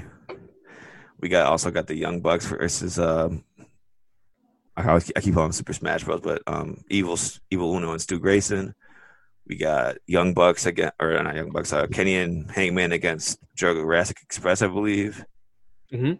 And then we got Cody and Scorpio, and then that's a great match. Whatever. They got to do something with FTR and Arn and Tully, so I'm excited for that. Right. Very excited for that. So let's hop into NXT, man. It opened up with Rhea Ripley and Dakota Kai for the number 1 contendership match, which this match was actually really good. Obviously, it's going to be good. Both of these, I think Dakota Kai is quickly becoming like my favorite person on the women's roster in NXT besides Io. Yeah. She rules, man. She's really good. She's probably a little lower on my list, but Rhea, Io, yeah, she's up there though for sure. Top 5. I think my favorite would be it's Io, Dakota, probably Candice, and then Rhea. I like Candice because like her indie stuff though, and she rules. Oh, actually, no, Mia Yim. Yeah, I forgot about Mia Yim. Mia Yim rules for sure. Yeah. Their roster's just stacked. But definitely. Dakota ended up winning with the go-to kick. Dude, I love the way she set up here because Rhea's so tall, she couldn't do it the regular way, so she just had her like rope hung on the ropes and then kicked her in the mouth after interference from Mercedes Martinez, and then Mercedes attacked her after. I really hope they do Mercedes and Rhea at TakeOver. That'd be so good. That's what I'm saying. I don't mind that Rhea lost. Yeah. And Dakota's going on for number 1 contender because we get Mercedes Martinez and Rhea Ripley, and that'll be fucking great. That's 2 great women's matches set up for TakeOver. Assuming they do the Mercedes and Rhea, they got to though. I would think. And next we got a battle of 2 Australian boys, Bronson Reed and Shane Thorne. Crikey. It was a decent match. Shane Thorne rules, man. I don't know how they don't use him in a like more prominent role. He's like ridiculously good. Like as for like a mid card guy who they don't really use, like every time he wrestles, he just looks like a star because he can go. This match was great, man. I thought it was just kind of like, all right, it's just kind of a filler match, but they're really pushing Bronson Reed, and Shane Thorne did a lot of cool shit in this match. Yeah, he did. Yeah, this is good. I liked it. Better than I thought it would be. Yeah, definitely. That like, it's kind of like the running senton cannonball thing Shane Thorne does. He gets so much elevation on it. It looks so crazy every time. Yeah. He does it differently than everybody I've ever seen do it. It's sick. But Bronson Reed, I'm getting the win here with the tsunami splash, he called it, which was that's a big man to be splashing you. So big boy be flying. After this, they show Legado del Fantasma attacking Fandango and Breeze in the parking lot, and they kidnap Fandango. They just throw him in the back of the truck and drive away. And then they'll lead back to that after. And next we got a really, really, really good triple threat match. Damian Priest, Oney Lorcan, and Ridge Holland. Man, Ridge Holland rules. This is my first viewing of him. He's from NXT UK. Yeah, he's sick. And he used to be a rugby player, I guess. You can see it because that man's built like a rugby player. Yes, he is. Yes, he is. There's this comic book called The Goon. I don't know if anybody out there knows what I'm talking about, but Ridge Holland looks like a real life version of The Goon for sure. He has that like the Peaky Blinders hat and that Billy Club. Like he's sick. Fucking dude's like a brick shit house. And he was dropping some crazy suplexes in this match. Yes, he was. He like a crazy leg capture when that was sick. Man, Oney Lorcan. I really wanted Oney Lorcan to win this match. I knew he wasn't gonna because they're pushing Priest, but like, I just want to see Oney do everything because he rules. Yeah, at least he's on the show. Yeah, exactly. There was a while where he wasn't. Karrion Kross next week. Yeah, that's true. Yeah, Danny Burch's. Poor Danny Burch, man. Poor Danny. God damn it. So yeah, man. Damian Priest ended up winning with the Crossroads. I forget what they call it. It's the Crossroads. You call it whatever you want. It's the Crossroads. Just call it what it is. And he won with that. And yeah, he's moving on to the. We'll talk about it when it comes up. But he's I know what you're gonna say. He's moving on to the ladder match. I got something to say about that ladder match in a little bit. But next we got Keith Lee and Cameron Grimes. Man, Cameron Grimes rules. Every time I love Cameron Grimes. He comes out just talking shit, and I love it because it's like, you see him and he's just saying something. Usually, you can't really hear people when they come out and they're talking, but you can kind of hear clips of what he's saying, just like, "Hey, you're dealing with Cameron Grimes. You know who you're dealing with." It was just like he just talks shit. That's like he's still talking shit. I fucking love this. As he's losing, he's still going. It's so funny. Yeah, he's great. But it was like a not a very competitive match. Grimes definitely got in some offense, but Keith Lee kind of won with ease as he should. Yeah. But man, Cameron Grimes just rules. But yeah, he's great.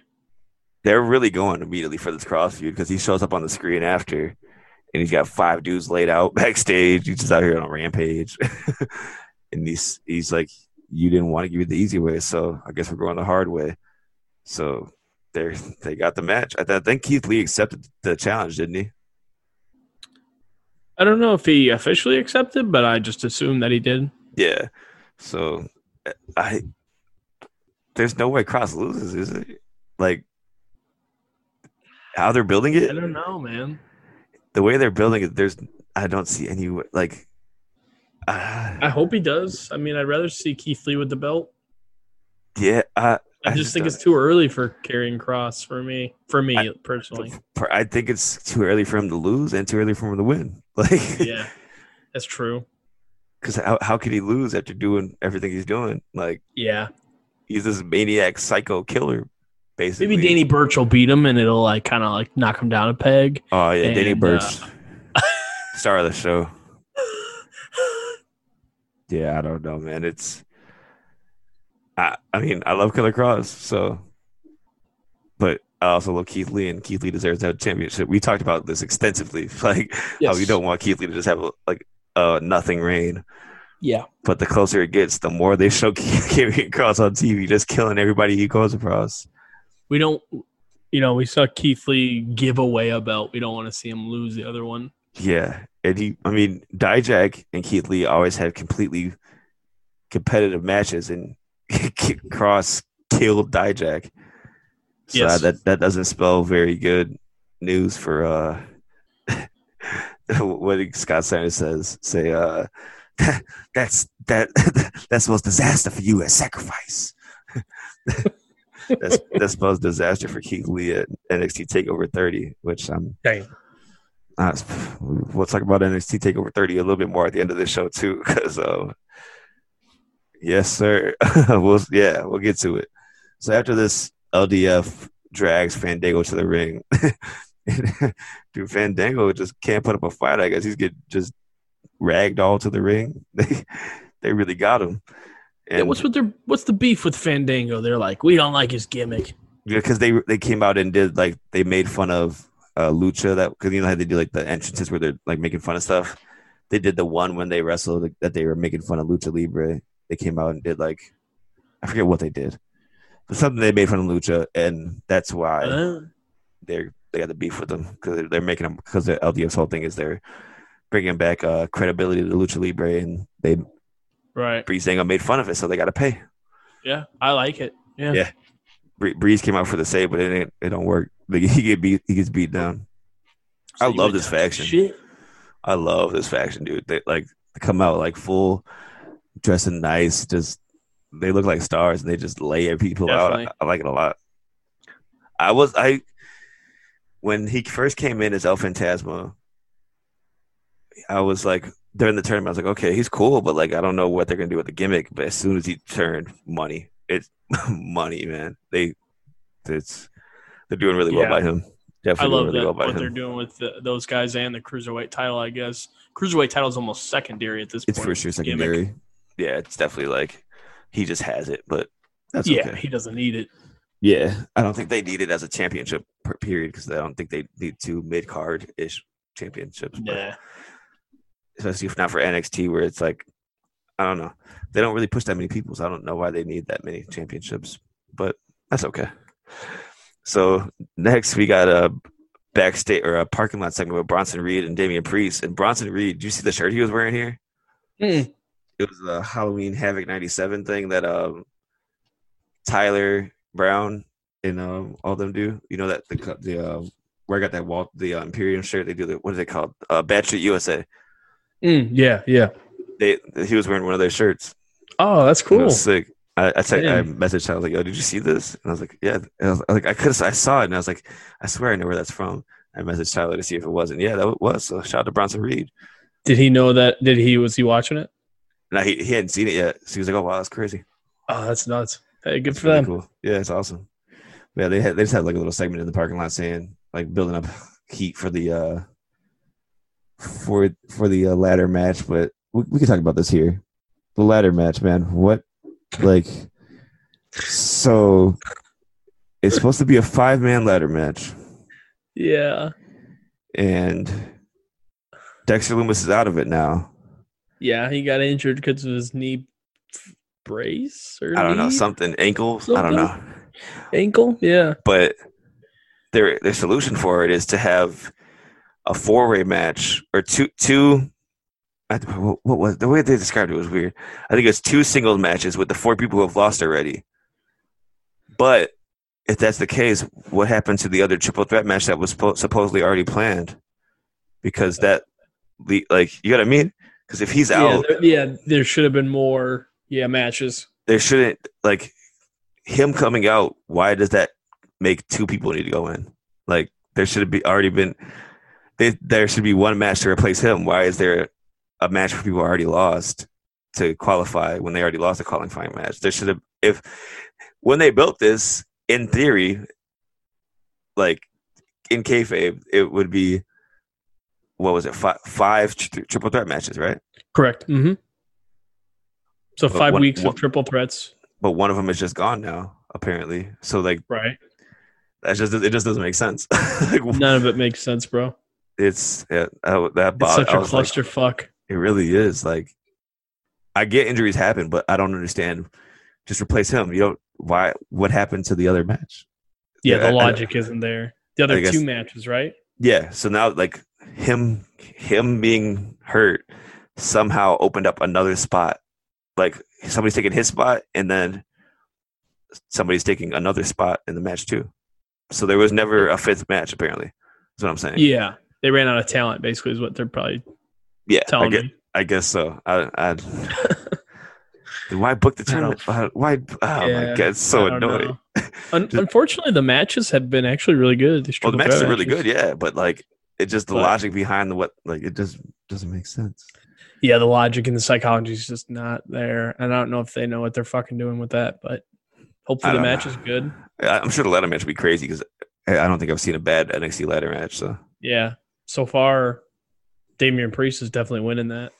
Yeah, I don't know how I feel with him with the title. His promo work isn't that good. Like, it hasn't been he's a good promo. I know he's a good promo because like I've seen him do good promo. I think just the way they're having him do promos isn't that good. Yeah, he's very like he has a good voice, but like he's just very like robotic. Yeah, in the delivery. I don't know. So I don't. I guess we'll see who ends up being in the final. We'll see who else the other guys are. But right now, he's the one that is going to win for sure. Yeah.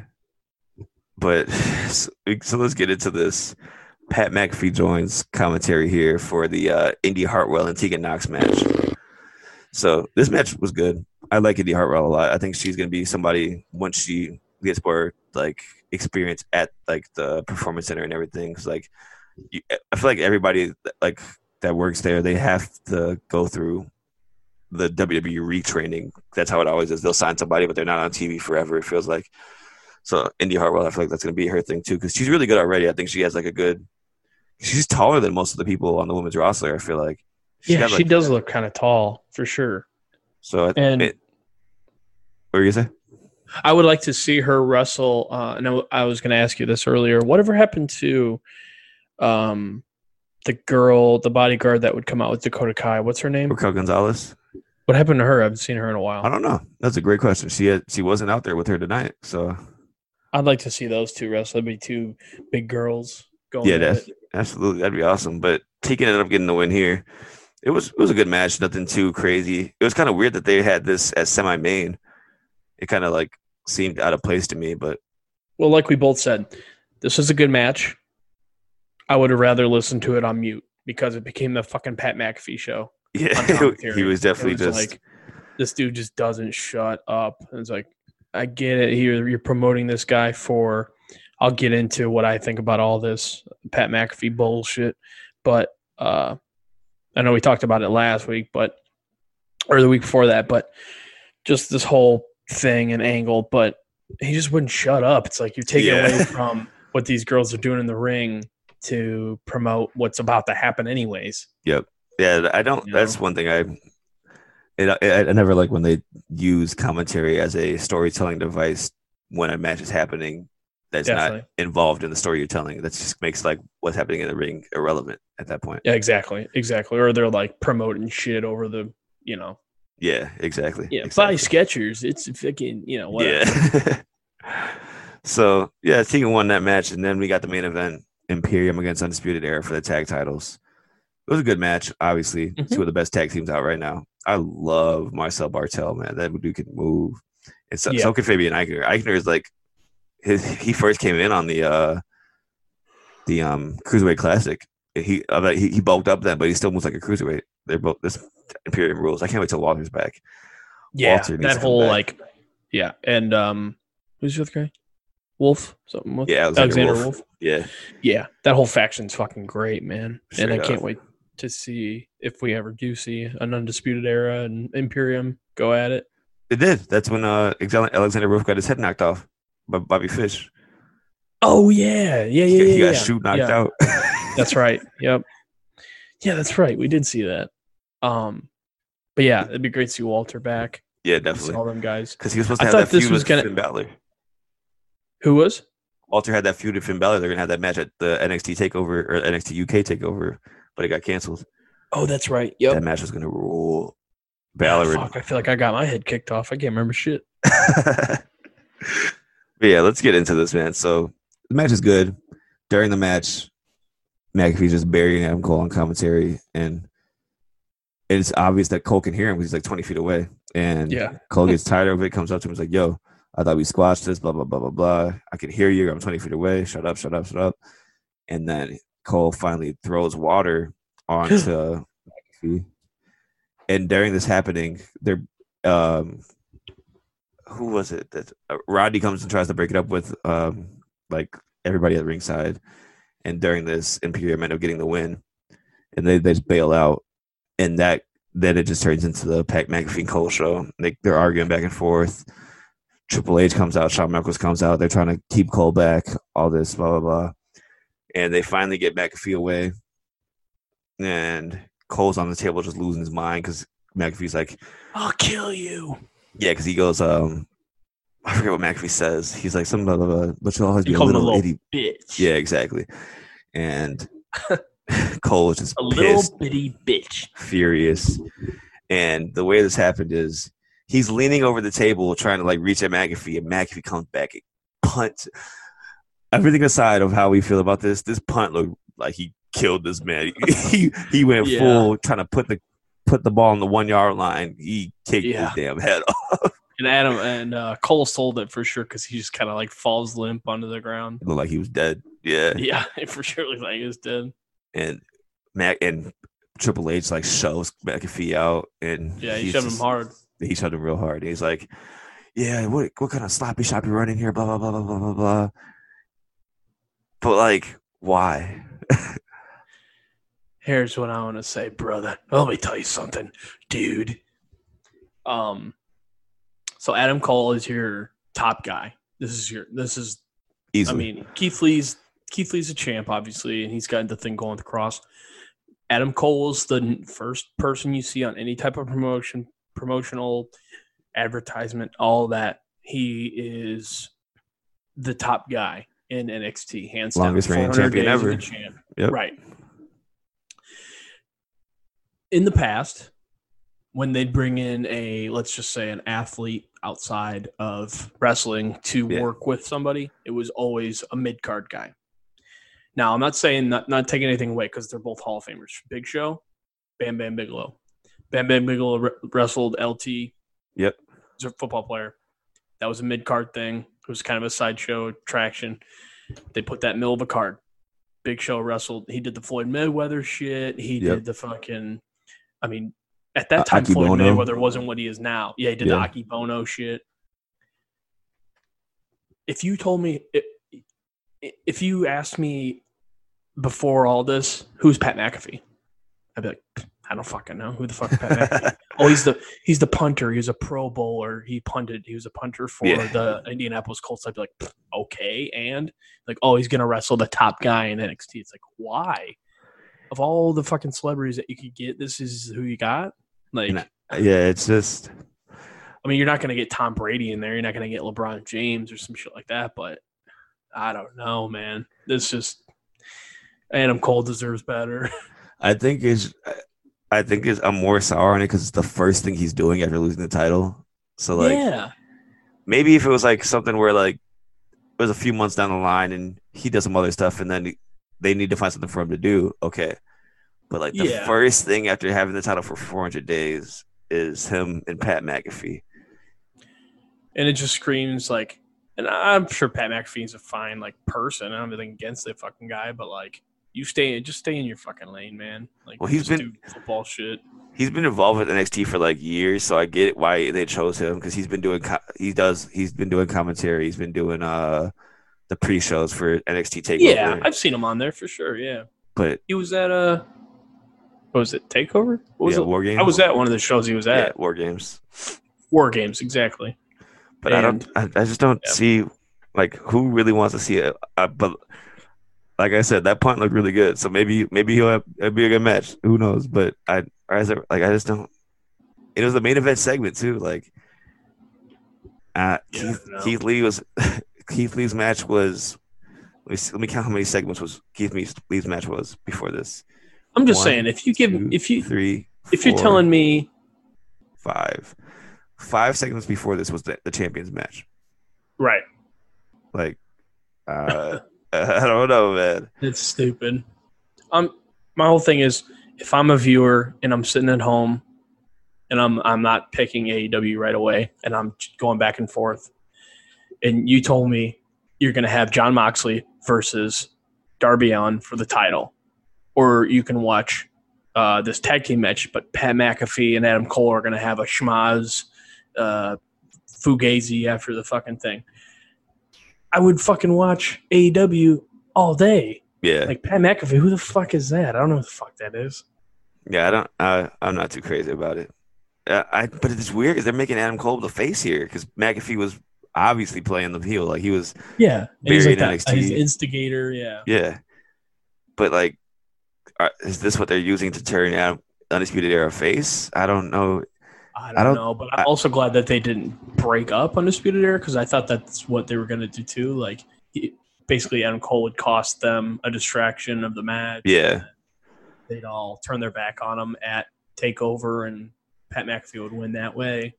I would be okay with a Kyle O'Reilly Adam Cole feud. That would rule.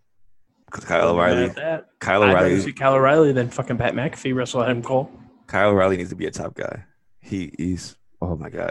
We got to go back and watch some of the stuff where Kyle O'Reilly is the main babyface in PWG against Mount Rushmore 2.0, which was Roderick Strong, Adam Cole, and the Young Bucks. I think it was. He's like the biggest babyface in the world. They're like he's over, and I think most of his stuff in Ring of Honor. Yeah, they did the Cole and O'Reilly feud there too, and he was completely over there too. Like he's a really believable babyface. Red Dragon or something was it? Yeah, Red Dragon, him and Bobby Fish, and I think they could definitely make that work. So maybe this is the long play and it leads to that, but I don't know why Adam Cole is not a face. Adam Cole's an asshole. He's got to be heel. That's the perfect place for him to be. He's like the cool ass. He's cool. And he's sick and everybody loves him, but like he's got to be a heel because he's just like it works so much better for him. Yes, because like he's always gonna be the guy who everybody cheers for because they love him, but he's got to be a heel because that's like I don't Adam Cole babyface. I don't see that working right because he doesn't need to be a babyface to get cheered. He's cool. It comes down to that, so I don't think they need to. I don't know. I guess we'll see what happens this week on it, but. As of right now, I'm not too crazy excited for that, but we'll see. Nah, definitely not. They got another 2 weeks at NXT to build to give us get us excited for the match. Maybe they'll do something, but who knows? But yeah, that was NXT for this week. So what do you think happened in the ratings? AEW took off their belt and gave a spanking. Yeah, they did. AEW, I think this is the first time they hit 900,000 since pandemic. 901,000 to NXT's 753,000. So it's a big win for AEW. Yeah, that's damn near 1 million. Yeah, and that was for a tape show too. And I've noticed that their live shows seem to do better. So that for a tape show, that's big for them. But yeah, man, that was awesome. That was a good week of wrestling, man. I really enjoyed the Warrior Wrestling show this weekend. I loved AEW this week. Raw was better than normal. I'd say maybe not better, but more interesting than normal. I'd say for sure. Did your phone doing the job again? Yeah, my phone just did a damn job. You love to see it. It's yeah, Android, man. I can take it. Yeah. Androids are built with heart and soul. Oh, damn. They're the underdog baby face. Apple's for sure the heel. Oh, for sure the heel. But yeah, man, that's all I got for this week. You got anything else you want to talk about before we go? Mm-mm. All right, well, I got nothing, brother. We'll be back next week. Well, we didn't do a match of the week this week because we talked about the Warriors show, and Nick was out of town for some family. He was out on the East Coast with family, so we didn't get to do a match of the week this week. We're gonna hop it back in next week, and I don't know. We might do the Motor City Machine Guns North match if it's up on Impact Plus. We had talked about that, but if not, I'll chef something up. We'll find something. Yeah, we could do something like you mentioned, Kyle O'Reilly, Roddy Strong, PWG, Ring of Honor, anything. I would love that, actually. Yeah, we'll figure something out, but yeah, we'll talk about it. So yeah, that's all we got for this week. So as always, everybody, hope everybody's being safe out there, wearing your mask. I'm so tired of the pandemic. I want it to be over, so please wear your mask so we can go back to normal. Mask, whether you like it or not. New Japan is having shows with people there, and they're safe. Like, I would love to go to a show normal. That'd be pretty cool. Speaking of New Japan, shout out to Yoshihashi, won his first belt in New Japan ever. Oh, yeah. Shout out. Never open weight. He had Milano crying on commentary. That's awesome. But yeah, man, hope everybody's being safe, taking care of each other, wearing your mask, being safe. It's time to take this into our own hands because government ain't helping at all. So we gotta do something. Enough I'm tired. Is enough. Exactly. And it's time for a change. I just want to be able to go do things normally. That's all I want. Please, sir, can you wear another mask? Yeah, double up on them. Do something. Double up on these fucking mask people. Yeah, that being said, where can everybody find you on social media? I'm on Instagram, XNEBX219. And I'm on Twitter at FatXTony. How about you? I'm on the Twitter and Instagram at Burnin' Hammered. My band's on Twitter and Instagram at Karma, KHARMA MWHC. And the show you can find on Instagram at Go Home Pod, and on Twitter at The Go Home Pod, and on Facebook at facebook.com/The Go Home Show. But that being said, everybody be safe. Black Lives Matter. And it's time to go home.